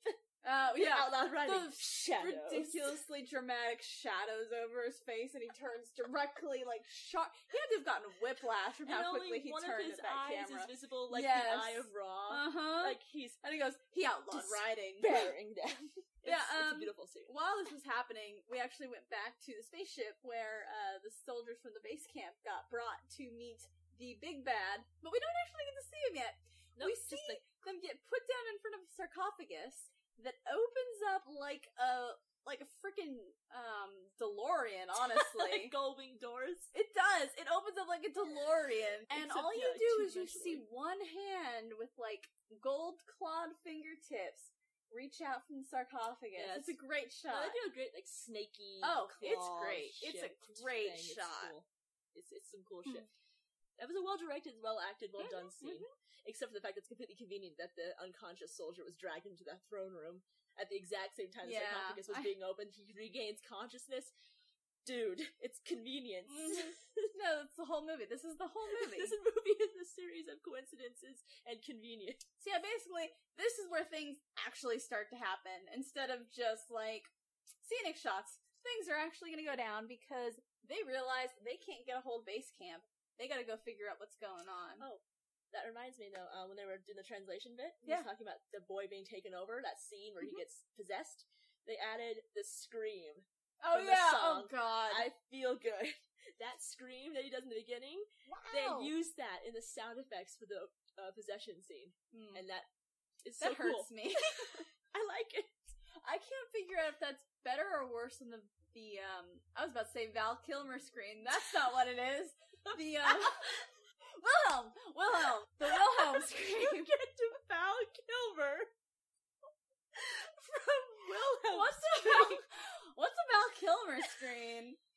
Is it just that bite sound from Top Gun? That was just okay. So from now on, we're calling the Wilhelm scream the Val Kilmer scream because that's my favorite thing ever. I know Stargate uses the Wilhelm scream at least once. I can believe that. So after the Val Kilmer scream. Okay, so they decide to go back to the base camp to find out what the hell's going on, and someone decides it's a good idea to give the archaeologist, linguist, anthropologist a handgun. Yeah. And listen, you know he's been to digs. I'm sure he knows how to use a gun, but it's probably a rifle, not a handgun. Especially, he grew up on digs, so he definitely knows how to use a rifle, but I don't think anyone would have given him a handgun. No. He does a decent job with it, though. He doesn't seem, except when he's running. Even when he's running where he's running. Pointing straight out and his finger on the fucking trigger. It's so bad. It's so bad. It's like, I can't accidentally shoot anybody like this. What are you talking about? This movie doesn't have a Jack, it's PSA fine that you're running in front of me. I won't shoot you. They should have had it go off because I would have followed this PSA they've been doing throughout the movie. Killed Jack instantly. It's like shot one of the guys. That's a short movie. It'd be great if he shot somebody in the arm, like, oh shit, sorry, safety, got it, and they just take the gun away from him, like, no. Yeah, so they go into the pyramid, and it takes no time at all for the rest of the soldiers to get captured. Two of them get killed. First death, the worst part about it is that when the movie started, we saw there was like, oh, yep, there's the token black guy. And I said, I'm pretty sure he's not the first one to die, though. That's pretty cool. No, it turns out he actually was, in fact, the first one to get shot and killed. Like, to that point, everyone's been knocked hit out in the face with them. Which, granted, maybe one of them had like a neck break. Yeah. It's implied that they're knocked out, not shot, and killed. This guy's full-on shot into a wall and dies. Oh, yeah. Guy, it's blatantly he got killed. Yeah, it wasn't great. Good job, Hollywood. Way to be, Jack and Daniel are taken conscious. Yep. Like Jack tells Daniel to put down the gun and everything. The pretty boy's left alive. Yeah. And alive and awake. Yes. So they're brought to meet Rob for some reason. And you finally get to see him, which that scene is awesome. Oh yeah, he's an elegant motherfucker. He's a dramatic motherfucker. He's also a pedophile. Scantily clad boys. Oh no. Which, by the way, I actually did find out they did that on purpose. They to wanted create him to be a pedophile. Good. Yeah. I was uneasy. They did a good job. I was very uneasy. Yeah, this one, this is not me, like, found out who trivia on my own throughout the years. This one I have to, like, credit. IMDb has it on there. It says they were specifically put there to create unease in the crowd. Good, because I was not happy with that. Yeah, no, that one I looked up because that was just yuck. But yeah, so he's got a whole bunch of young, scantily clad children surrounding him. Jack, he unveils that, Jack brought a bomb in with him. Oh, by the way, kids, I brought a nuke. Jack didn't tell anyone else that he was sitting here on a suicide mission. Everyone else was supposed to go back home. Jack was supposed to stay here and blow up the gate along with himself. But Raw got a hold of it, so now they fucked. I also like how Raw just... I know that scanners are a thing. Like, I totally get that he scanned this thing, or like was like, oh yeah, this is a nuke. Yeah, he figured out that they knew how to manipulate the atom. The way he describes it is a little bit. Here's the thing. This actually speaks a bit to this bit of trivia I actually found out. Again, IMDb. Apparently, the original screening of this movie, apparently they actually purposely did not subtitle Raw's words. So the plot made no sense. So people hated this movie the first time in the test audience format it was shown. Oh my god. So they purposely then went back and subtitled his lines, also gave him the iconic eye glow post-production. That's Because important. they thought he didn't look alien enough. That's fair. And they use it in the show to indicate who's a ghoul. Oh yeah. So it's great. It's a great thing. wonderful. But they added the subtitles post-production to speed along exposition, so all of a sudden the movie made sense, and then test audiences were super happy. There you go. Oh, could we say... So that's probably why he describes it like that. It's because it's supposed to be a spoon-fed to you moment. Fair enough. Backtracking a little bit, with Ra's unveil, we also got to finally see the faces of his guards. Oh, yes. Those Anubis and Horus heads, and there's my joke. they peel away. Those are like armor. There are normal human faces underneath. Yep. So I don't understand the point. I don't understand the... They're so cumbersome and stupid and terrifying. And the CG for them going away is really bad. It's real I know bad. it was probably good for 94, but damn, it was bad. Yeah. But it just, all I could think was just like a terrible moment of, what do you call a white guy? A Latino and a black guy. What do you call that? Hollywood's attempt at diversity. There we go. It's like, great, except that the white guy really doesn't belong in this situation. And he's the one that survives. It's like, god damn Yeah, it, Hollywood. so before we go back, I do want to actually, because I keep throwing around these names, Anubis and Horus and Ra. So, obviously we've got Ra, and he is the sun god. Well, at least Ra is the sun god of Egypt. This guy has taken on Ra's name. Well, you get way more into the details of that in the actual TV show. Some hardcore lore in the there. movie, he is presented more or less as actual Ra. Yeah, like he showed up and humans thought, this is a god, and his name must be Ra because he was so bright. But I thought I was really confused when we saw the skeleton remains, because I'm like, why does Ra have Anubis heads and Horus heads with him? And I was looking some stuff up because I used to be obsessed with Egyptian mythology, but it's been a while, so I was like, I gotta check on some of this stuff. Obviously, I knew the Anubis head. That was a given. And I still don't quite understand why he only has it's like one Anubis head. It's mostly Horus heads, which we can allow the Horus head thing to pass because in later Egyptian myth, Horus and Ra got merged together. Somebody got lazy. Yeah, I don't know. So Ra can be symbolized with the Horus head, so that's fine. I don't know why he has an Anubis-headed guard. Because they hadn't fleshed out the storylines. In some of the old versions of mythology, Anubis was Ra's son. That really doesn't work with the TV show down the line. Not even a little. I don't know why he has an Anubis guard. I don't know. Especially because they were going for shouldn't have Egyptian. existed around this time. Yeah. Like I don't know. They were going for Egyptian. They didn't care. They knew that everyone recognizes an Anubis face. Oh yeah, it's iconic. Hell, that was like Anubis is more that was recognizable like one of the title than Horus. cards of the Mummy. Oh yeah, that's so true. Just But yeah, so that's the little thing there is that technically that Horus face can be a Ra face. Ra's the god of the sun. Anubis is the god of death and embalming. I don't know why Anubis is there. Well, he's there for kicks. Maybe the guy who Tell Day. He was showing his old shit. The guy who made the armor messed up and had the wrong mold. Yeah, there we go. I don't know. Or you know what? Maybe he just stole a guard. Yeah, maybe he's a traitor. Sure.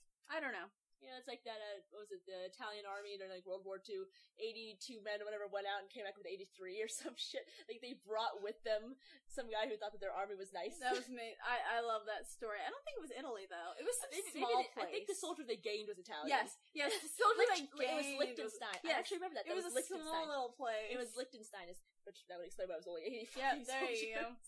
The 80 went out, 81 came back, and it was some Italian guy or whatever.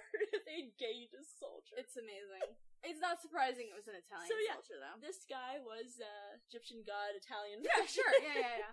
So yeah, Ra reveals, hey, I know about your bomb. I'm gonna send it through. And you know that stuff the gate's made out of? It's gonna amplify your bomb by 100. Enjoy that. Enjoy knowing what you're sending back through your gate. Jack flips out, tries to attack Ra. Which ends well. Everything starts to go very poorly. Daniel tries to do his pacifist thing, gets in the middle, and gets killed.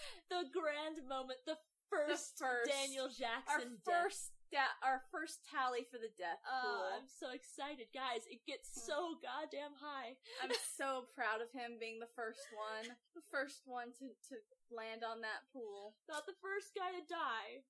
Not even the first white guy to die, thankfully. Yeah. Like, it'd be really pathetic if they had waited between deaths, for the most dramatic being the black guy got killed, and then the next dramatic thing is a main character. Yeah, so while this is happening, Ross sends a couple more of his little guards in basically alien fighter jets to go raise the grounds of the encampment. You only see wires once that I can see. I saw wires in one of the shots. Nah. There's a great moment where you see that Shouty's already concerned about Daniel. Oh yeah, well, it's really sweet. It's amazing what respecting a woman can do to her libido and affection. She's basically like, they're all being attacked, and Shouty's like, hey, where's Daniel? To Skada, and Skada's like, because that was the thing when Jack and Daniel and the rest of the soldiers went back to go find their base camp people. Skada and all of his little friends were like 10 feet behind them the whole time. It was amazing. His little gang of dudes. It was so cute. So they saw them get abducted, so he had nothing good to say to Shouty about Daniel, and it was really sweet because she was actually like teared up about it. She was, because it was this guy that she just met who like had a respectful. Honestly, when Jack finds him and Shouty in the forbidden place with all the writing, it's really sweet because they're just off in a corner of the room, just sitting down in the sand, looking at a wall of writing and having a conversation. It's so beautiful. They're like, she got given to him as a gift. Oh yeah, no, they're still glossing over their some interactions shit are beautiful. They're wonderful. Yeah, there's respect there. But right after that scene is the one where his Skada's father is saying we should not have helped the strangers, which is great because the guy says that, and then what happens after that with Skada's gang of dudes is they get led into the secret place by Shouty, who says we should do something about this. We're gonna rebel. Like, she tells the story that Daniel told her from the writing, tells them all about it, and says, we're not gonna stand for this anymore. We're gonna rebel too. I just like how it's just like, fuck yes. Yeah. I appreciate that they didn't do some stupid shoving a female empowerment storyline crap. They did it really nicely with these two little things. Yeah. She's the one who does the first writing. She's brave to do that. And then she's like, fuck this shit. Yeah, it's great. We're gonna go do the right thing. So, they decide they're all gonna rebel, which is perfect timing because Ra calls an assembly to stage an exhibition of his power because in the meantime, while Shouty's been telling everyone, hey, we're gonna be rebels, Ra resurrected Daniel. The first of his many trips to a sarcophagus in this series. He has a conversation with Ra where Ra gets pissed off at him wearing the necklace and grabs it and tells him, hey, you're gonna kill your friends for me in front of everyone. Yep. And so they get to the assembly, and they just gave Daniel a staff. I don't know if there's a deleted scene where they taught him how to use it. Yep. But they're expecting him to kill his companions, who last saw him die. So Daniel walks out, and Jack's like, what the heck? But yeah, Daniel's like, I don't know what I'm gonna do. I know what I'm gonna do. Then Scott is out in the assembly with a little piece of glass and just shines the light in Daniel's face and be like, hey, you got support here. Yeah. So Daniel turns around, whips around with the staff and tries to shoot at Ra. Hits no one. Which I guess means they didn't teach him how to use the staff. Yep. But in the ensuing panic of all of the other, villagers pulling out guns that they took from the base camp and just firing them wildly, because no one knows how to use a gun. That's, okay. This is a movie that involves Einstein-Rosen bridges as, like, a thing. And that's not the most disbelievable thing to me. It's the kids with the guns. Oh, yeah. Being especially so later on when he's, like, checking the barrel. Oh, God, he's adjusting the barrel. He's got, like, he's doing, like, legit shit to his gun, maintenance-wise. It's madness. Like, dude, the most disbelievable thing about this should be the fucking wormholes. Yeah, you think. So yeah, they basically in the ensuing panic, everyone gets out. Well, not everyone. all of the other soldiers except for Kowalski and Ferretti get killed. Yep. But yeah, they get away. There's a sandstorm that hits that actually helps shield their escape a little bit. They probably would have gotten captured if it wasn't for that sandstorm. They all camp down somewhere out of the sandstorm. I just realizing, because, like, one of the actors in the movie, like, I think he plays a guard. I saw his face, I forgot to write it down. His name's, I'm probably pronouncing this wrong, like I always do, Digimon Hansu. He played, in Guardians of the Galaxy, he was the guy with the grills on the sides of his head. The guy, he was like, Star-Lord. Oh, him from the trailer? Yeah, him. That guy. Marvel bad guy. He's in this movie. That's awesome. James Spader plays a villain in an Avengers movie. And Kurt Russell plays a villain in like the next Guardians of the Galaxy movie. Oh my god. Wow. I was looking through the IMDb page, I was like, that is Digimon Hansu. Okay, wait, shit, isn't he in Marvel? That's phenomenal. They're all in Marvel, they all play villains. Well, everyone's in Marvel at this point. I know, I think it's pretty cool. No, it's all great. I love it. But yeah, so they're camped out to avoid the sandstorm. Daniel has like that quiet talk with Jack about, he outs Jack on his suicide mission to the rest of his, super dramatically too. Like, I just love that scene right before that, when like, Ron's acknowledging it. And, Kurt Russell's just doing his, straightforward face. Yep. And he goes, why did you come here? It's like, I know. There's Everett coming through. Dude, so dramatic. Jesus Christ. We get it. But yeah, he does get a nice little, like, quiet scene with Jack off alone, where he has, like, that whole, I don't want to die, your men don't want to die, what are you here for? That, them, or are you here to do the right thing? Yeah. And then after that conversation, then he gets to have another private conversation, this time with Shouty. Mm-hmm. And I honestly love this scene so much because he figured out that Shouty was a gift. He didn't quite follow that all the way to the end where they're married now. And that's actually pretty fucking common in those kinds of in ancient cultures. Yeah. He didn't quite follow there it wasn't all always the a ceremony. There was no, like, marriage ceremony. It was, a lot of cultures did that. A father literally gave his daughter as a present, and she became, I think, Sacagawea, I think she was described as the French traders, like, she'd been given to him as a slave. Mm-hmm. And he just called her his wife one day. Like, that's kind of shit. This is not an unheard of thing. So it's a little annoying to me that he didn't see this coming. Yeah. Well, to be fair, he'd never been given a wife before. True. That he knows of. He might have wives in other countries that he doesn't know about. If he's just oblivious, I'm just imagining. I was like, oh my god. Listen, Daniel Jackson is a very oblivious man. There is a good chance he's got wives in other countries that he is not aware of. Shit goes to, like, Papua New Guinea or something. Yeah. I would not put it past him. I don't know if there's any uncontacted tribes in Papua New Guinea. I know it's Brazil. There's a better. I know there's some uncontacted ones there. But yeah, so, he finds out that they're married. There's Shouty, like, he goes off quietly to talk with her privately, which is so nice. Just the respect that he's just like, and what I love about the framing of his conversation with her when he finds out that they're technically married is that she went off kind of like embarrassed or ashamed. Yeah. And he goes off and follows her and, gets, in privacy so no one else can hear them talking. And she's, like, crouched down on the ground. And he crouches down on the ground next to her. He gets on her level. He doesn't, like, stand over her or... He goes right down to her level and just, like, intimately, quietly talks to her as a person about the whole thing. Like, finds out, that you were given to me as a wife. That she thinks that he did not want her, that he was displeased, and basically he's like, no, look, it's not like that, and basically, they do the whole thing where, they kiss at the end. Yeah. It's a 2-hour movie, a lot of stuff happens. Shit gets glossed over, that's always glossed over. I'm not even that upset about it, because, dear God, it's everywhere. Yeah, and she's very pretty, and he's very pretty, so you know what? More power to them. It could have been total consent, it's fine, you didn't have to stop and ask for it, whatever. He does at least, like, he puts his hand on her face. That's no. Touching her. I know. He puts his hand on her face, and waits. Yeah, okay. I just have to take a moment to say that it's disgusting that we're okay with it, that he waits after touching her without consent.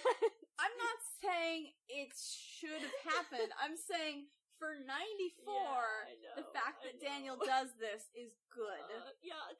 Good. Yeah, yuck. It's yucky. 94. The fact that we even have to say that, just yuck. Listen, today, I know. people still try to romanticize I asked her out and she said no, but I kept asking. That's still a romanticized plot line. Alright, speaking of things I'm not gonna touch. That is one such. Let's moving on. Alright.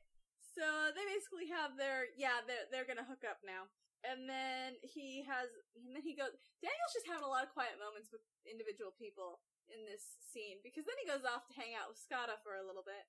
Yeah. And Scotta's like drawing on the wall. Mm-hmm. And he figures out the point of origin. Because he figures out that, hey, the point of origin for Earth was a pyramid shape with a single circle above it. Which, you know what, thinking about that, I feel like those were supposed to be suns. Yeah. In the three suns? Yeah. They didn't look like suns, they looked like moons. But And whatever. usually when you draw a circle, it's sun-like. Yeah, well, because obviously for our point of origin, it's the pyramid with a single sun above it. Yeah, the orb of light kind of thing. Whereas the point of origin for, they don't give it a name in this, but it's Abydos. Yes. The it's point of called origin Abydos for later. Abydos is a pyramid with 3 circles, because there are 3 suns, moons? I don't know what, they look like moons, whatever. They're supposed to be the moons, I'm guessing, because when you look at the pyramid, there's 3 moons that apparently are geosynchronously locked. If you think about it, they're consistently enough to be a part of the symbol. They'd have to be there that's constantly. Freaking weird. I don't. It's fine.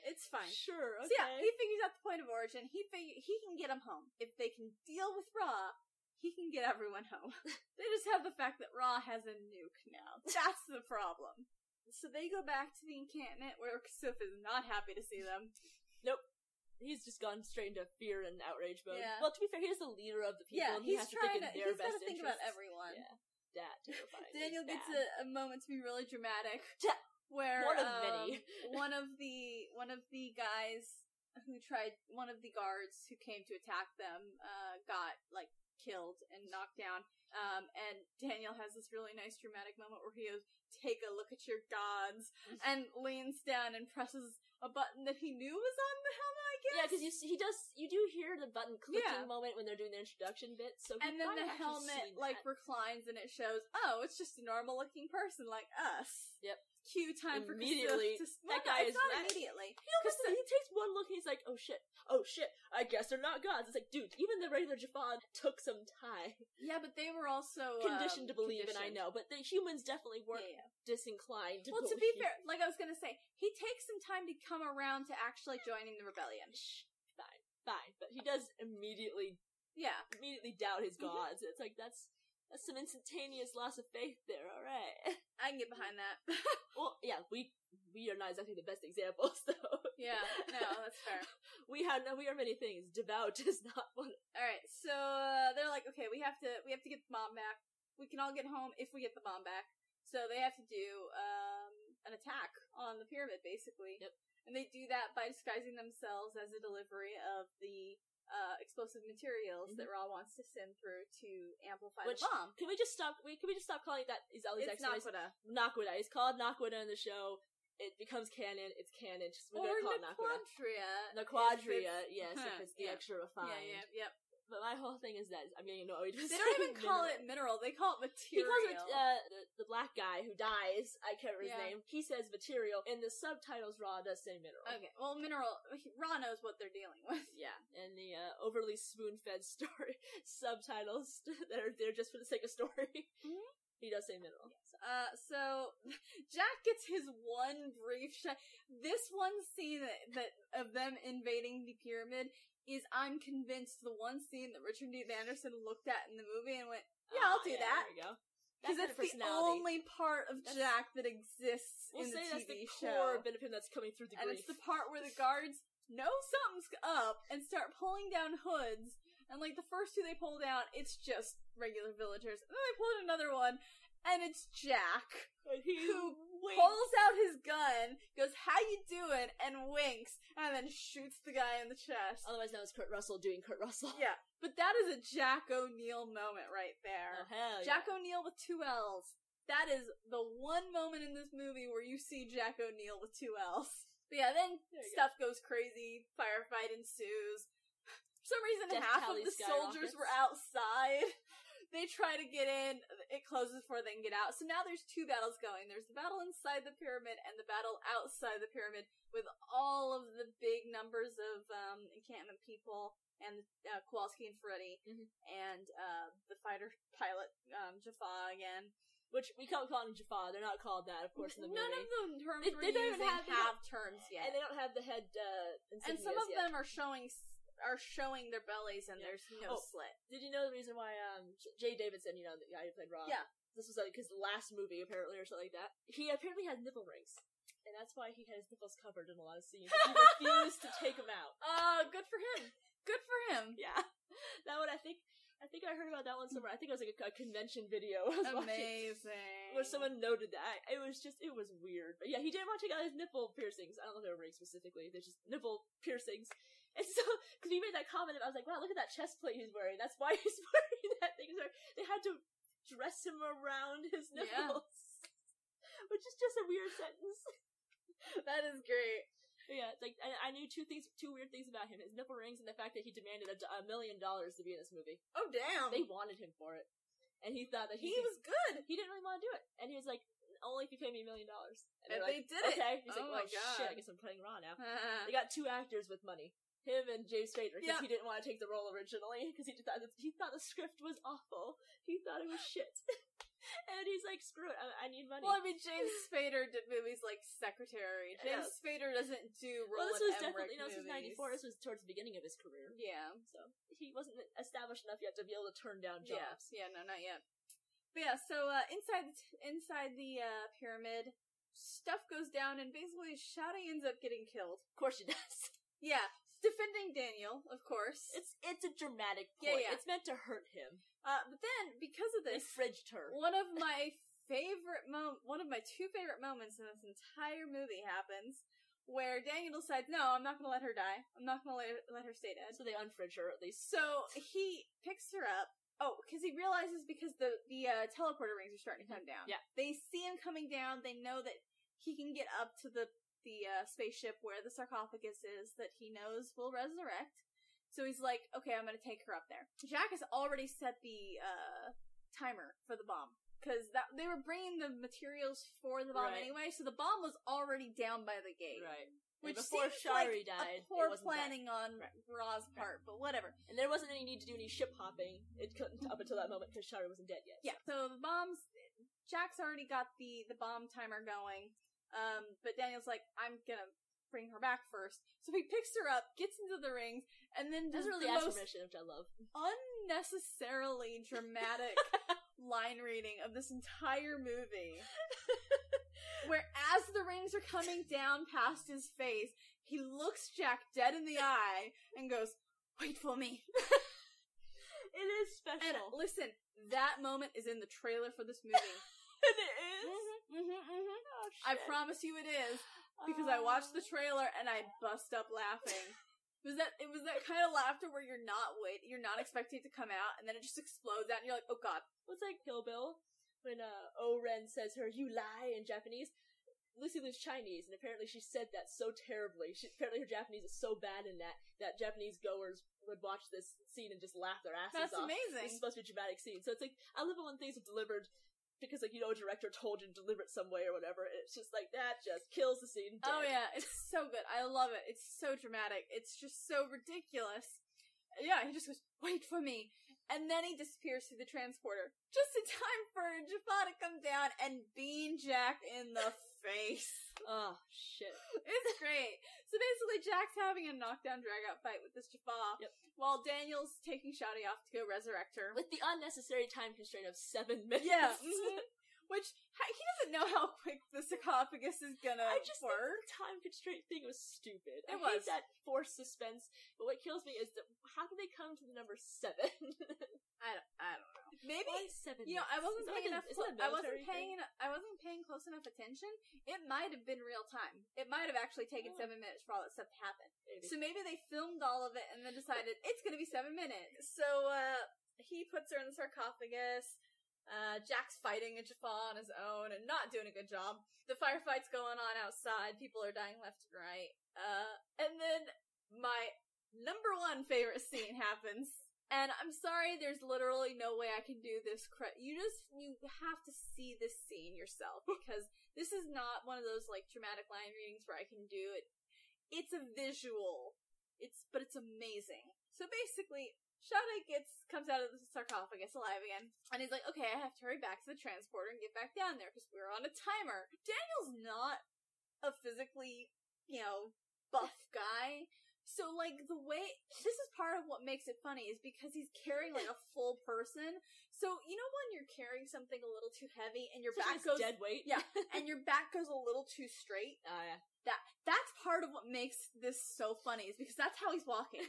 So basically, he's carrying Shouty, his back's a little too straight, and he's walking very fast. It's a trot. It's a carry trot. Yeah, it is. It's a trot. And he's, like, trotting back to the transporter with Shouty in his arms. Walking straight past where Ra is standing. And not even looking. This guy doesn't give a shit. He's just like, I belong here. He just goes, Would you say visitor pass? Yeah, it's fine. I have a visitor pass from last time I was up here. It's fine. It's fine. Your guard checked me in. He got stamped when he entered the club. Like, no, I was here last night. You see, I've got a stamp on my hand. No, you gotta put the UV light on it. No. Yeah, just walks through this place as if he owns it. And it's what makes it even better, like, his posture is so good. The fact that he does not look left or right, he doesn't care who sees him. But what makes it better is the fact that as it shows him walk by, and then it shows Ra, and you see Ra give the most disbelieving look as he turns to follow Daniel walk. It's like, because he's dealing with, like, what's happening out there, dealing with the firefight outside, and then Daniel trots by, and his head just turns to look like, are you serious right now? It's my favorite scene in the entire movie. The alien having the, you seeing this shit look is pretty good. It's so good. I can't handle that scene. And it's just, you have to see it, because I'm trying my best to describe it, and I cannot. It doesn't do it justice. It's a great scene. So, that happens. Yeah, he starts to be like, okay, let's go back down. Ross saw him. Ross like, no, you're not leaving. And here's another one where I don't think we're gonna actually tally it, but this is also something that happens to Daniel a lot. He gets do you remember what that thing is called? The hand weapon. No, I was trying to think of it earlier and I couldn't, and I should have looked it up, but we'll make a note of it when it actually shows up in the TV show. Yeah, because it has an actual name but, in the TV Daniel show. gets exposed to that weapon a lot, too. And this is the first of those. He is exposed to that for a while. I think I saw it 30 seconds. Yeah. So, Ra's basically like, you're not going anywhere. And while he's having, like, the face-off with Ra, Jack finally gets the upper hand with the Jaffa down below, and slams the jewel that brings the transporter ring down on the ground to call it back, which has the great timing of severing this freaking guy at the neck. Yeah. Like, the transporter ring comes down on his neck. Like, upper torso. I think, like, his shoulder gets in there or something. It only shows the head. Yeah, he only comes up with but the ribs. It looks like down, it's here, but somehow the head's the only thing that comes up. They do a great job of showing, like, the spinal cord and the... Oh, yeah, I loved it. No, it was great. Disgusting. I also love the fact that the transport apparently, like, cauterized. Like, cauterized it, because there was no blood. Yeah, none. It was, creepily bloodless. Mm-hmm. So, the timing was good, again, coincidences. Yes. So, he gets rid of that guy by severing his head from his body, and it also is bringing down the transporter rings just in time that it startles Ra enough that he stops, like, destroying the nerves in Daniel's central nervous system, long enough for Daniel to get away from the attack, grab his necklace back. Remarkably undamaged looking from this solid 20-something seconds of damage. And roll him and Shouty under the transport so they get and now they're back down with Jack. And Jack waited for them. Yeah. he waited. It wasn't that he was getting his ass handed to him or anything. He waited. Yeah. So, at that moment, like, outside, they're having, it looks like the soldiers and their little tiny rebellion force are about to be completely overwhelmed by the Jaffa. They're getting just in time for Kasuf to show up with the rest of the encampment, because Yep. he has come Yep. around. He's like, yeah, Oh. we're gonna rebel. After a trademark Emmerich moment where just unnecessary drama. Oh, The frickin' guy, oh the god. friend who gets cut off, and as he's running down the steps, which this movie uses, Has a lot of slow-mo. has a random and arbitrary use of slow-mo. And this is one such time that's just like, okay, we get it. This is not, Saving Private Ryan. Yeah. Saving Private Ryan. We don't need to focus on this so much, but he's running, no, and Skara is of course going, no, my friend. Trying to reach out and bring him. Of course, he gets shot. You don't see him get his body get obliterated. But you see But, the the big borrowed poof helmet of dust that he, and the the stolen borrowed helmet platoon that he's been wearing bouncing down the tumbles steps. in slow motion Just down the steps. It's like, okay, we get it. Black Hawk down. Jesus. Yeah. Mm-hmm. Move on. But yeah, so the rebellion outside is a success, but Ra removed something in the bomb to do a fail-safe. Somehow he knows Earth know. technology so well that he can figure out the first deactivation switch and the backup of taking out the actual generator of the time. Yeah. The control chip, the actual control chip for this thing. He rigs it, quote, the movie just says, they must have rigged it. Somehow he knows Earth technology enough to do that nothing turns off that timer. He's a god, what can I tell you? Jesus Christ, yeah, he could have had a career at MIT. There we go. But yeah, so basically they can't, what that boiled down to is they can't turn off the bomb. Convenience. Yeah. Mm-hmm. What's great is this is another one of those moments where it shows up again later on the TV show. Jack and Daniel have their first moment of complete mind meld. Yes. Where they turn and look at each other at the same time, look at the bomb, and they don't communicate anything. They look to the rings. Yeah, they look at each other, look at the bomb, look at the rings, don't say anything. The next scene you see is Ra, who, by the way, we forgot to mention. No, they say one thing. They look at each other and go, I have an idea at the same time. Oh, they do. They do say, I have an idea at the same time, but they don't say what that idea is. No. But then you cut up to the spaceship where Ra, who, they don't actually show it, but it's clear that, his part of his hand got cut by the, transporter ring earlier. Yeah, because he tried to grab for Daniel. Yeah, during his attack on Daniel, the rings happened, so his hand he's holding his hand. It You looks, just don't really know what the hell happened to it. I always assume part of his hand got cut off. I guess, but it's weird that they're fine showing a headless. Yeah, I don't know. A bodiless head, but not a couple of fucked up fingers or whatever. I don't know. It's weird where they draw the line. Maybe Jay Davidson wouldn't sit there for back makeup. to him, upset and harboring his hand to his chest, like, ugh. And then suddenly the transport rings enact again, and he looks at them, gets confused, and then when they pop up to show what transported, it's the bomb with 2 seconds left on it.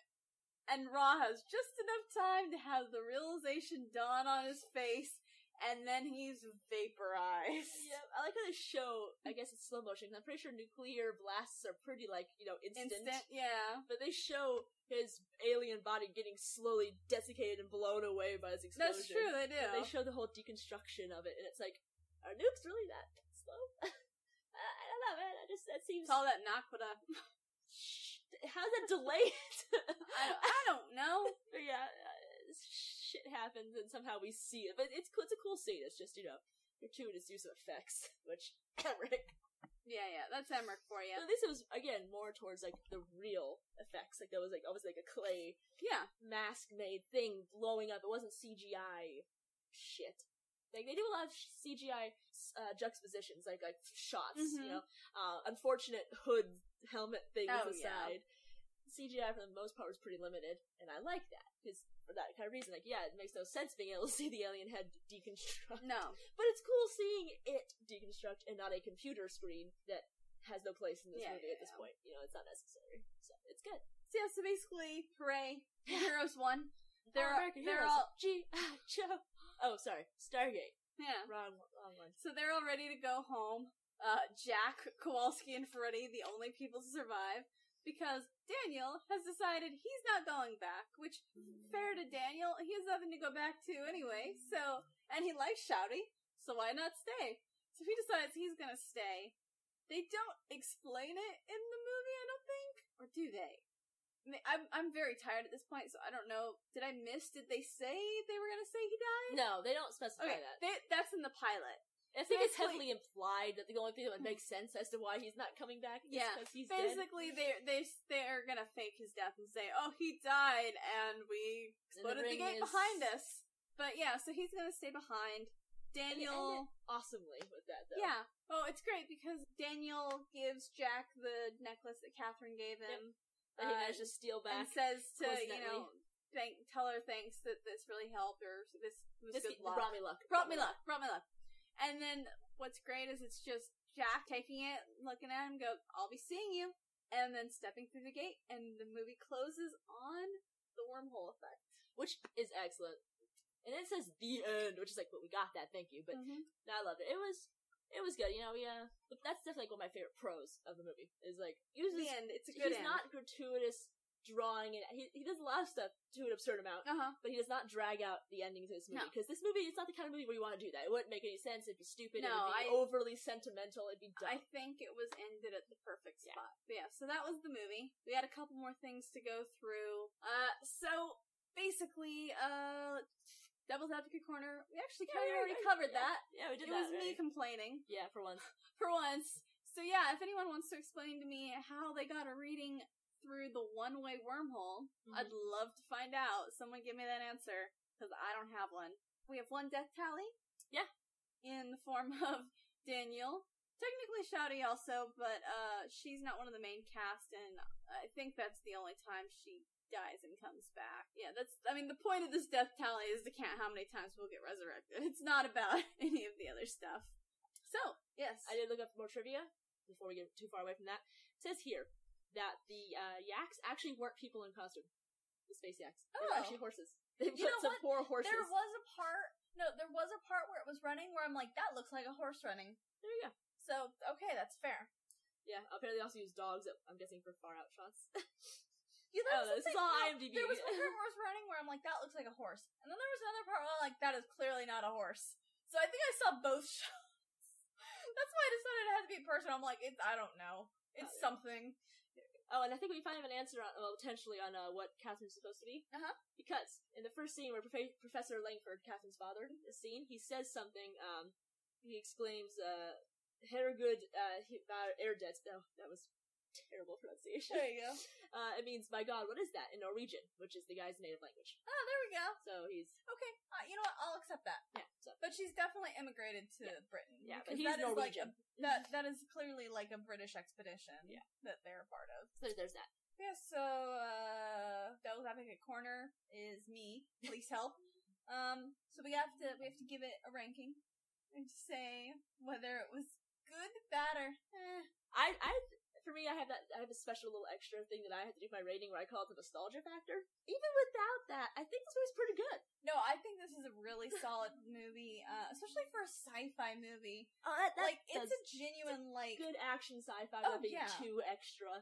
I actually really appreciate the fact that it's a sci-fi movie, but it's not shot like a sci-fi movie. It's Roland Emmerich. That's how he shot Independence Day. It's got a good quality to it. Yeah, it's just the fact that it's a sci-fi movie set in like an ancient Egyptian setting, and I love that. I love the fact the fact that they at least kind of tried to be authentic. I genuinely love this movie. Like, there are parts of it that I can't come up with answers for, because and I'm very good at coming up with answers for plot holes, but that wormhole one, I can't do it. But I don't care. That's the thing. And I think it's also pointed the fact that my two favorite scenes are, like, laughable moments. But that doesn't take away from the movie at all. Like, we made fun of this movie for like 2 straight hours. That doesn't take away our love from it. Oh, no. Like, we've been fun the entire time. I'm a little scared that some later episodes are gonna happen where we're gonna talk it through, or like, rewatch it, talk it through, and I'm gonna be like, yeah, my love for this episode's gone now. Yeah. It's gonna happen. Oh, I'm sure it will. But this one, no. I've watched it. I've watched it a million times. It doesn't get any worse. It doesn't. I don't think it gets better, but I've enjoyed it from the beginning. So like, it's just a good, solid sci-fi movie, and there's a reason that it spanned such a long-running TV show, and it's because there's a lot there. There's a lot of good there. There's a lot of growth we're gonna see to come. Yeah, this as a stepping stone. all the way through to Stargate Universe, which a lot of people didn't like. They thought it was too, gritty, whatever, because it wasn't, back to the original feel of the show and the movie. That's not necessarily a bad thing. That just speaks to growth, because by the time they got to the feel of Stargate Universe, they had gone through several emotional hurdles in terms of storylines, and through Atlantis, a lot happened, a lot changed, and this movie isn't just a silly movie, because it did something somehow. It did the right combination that piqued everybody's interest. And that's really awesome. So, I think it's pretty cool. So I would say, I think that's a thumbs up from both of us. Oh yeah, man. 2 thumbs up. Alright. So, next week, we're going to do episode 1, the pilot, Children of the Gods, Yay! part 1. Otherwise known as the full Bush episode. We're finally gonna get into the TV show. The pilots are pretty long, so they're probably also gonna be kind of longer episodes. But, so the first couple episodes are gonna be longer, because there are longer source materials that we're gonna have to deal with. Going from a movie to a 2-hour episode. I'm looking forward to the pilot. We're gonna meet all of our new main crew. We're gonna see Michael Shanks do a great job of making James Spader's act his own. I'm looking forward to it. Yeah, it's not as much saying to take over for O'Neill, Kurt because Russell. He was such a block of a character. Yeah. Richard Dean Anderson did great things with the character. Oh, yeah. But he more or less he didn't have as much taking of the reins to do. Like, it wasn't like a handing off as much. Not to, disparage Kurt Russell. I've been kind of coming down on him this whole time. He's not a bad actor. Well, He's just not given a one-note character to make. You can't do a terrific performance when you're hindered by the fact that no one gave a shit about his characterization. Yeah, so that's what we'll be covering next week. Until then, if you want to get a hold of us, you can find me on Twitter on It's Mel Not Liz, or Liz at It's Liz Not Mel. You can also email us at pointoforigincast@gmail.com, or write something on the side of a tissue box and toss it through the nearest wormhole. Your choice. You can find links to things we talked about during the show in the show notes. And if you like the show, don't forget to subscribe and leave a review. Thank you for joining us on today's Incursion Through the Iris, and until next time.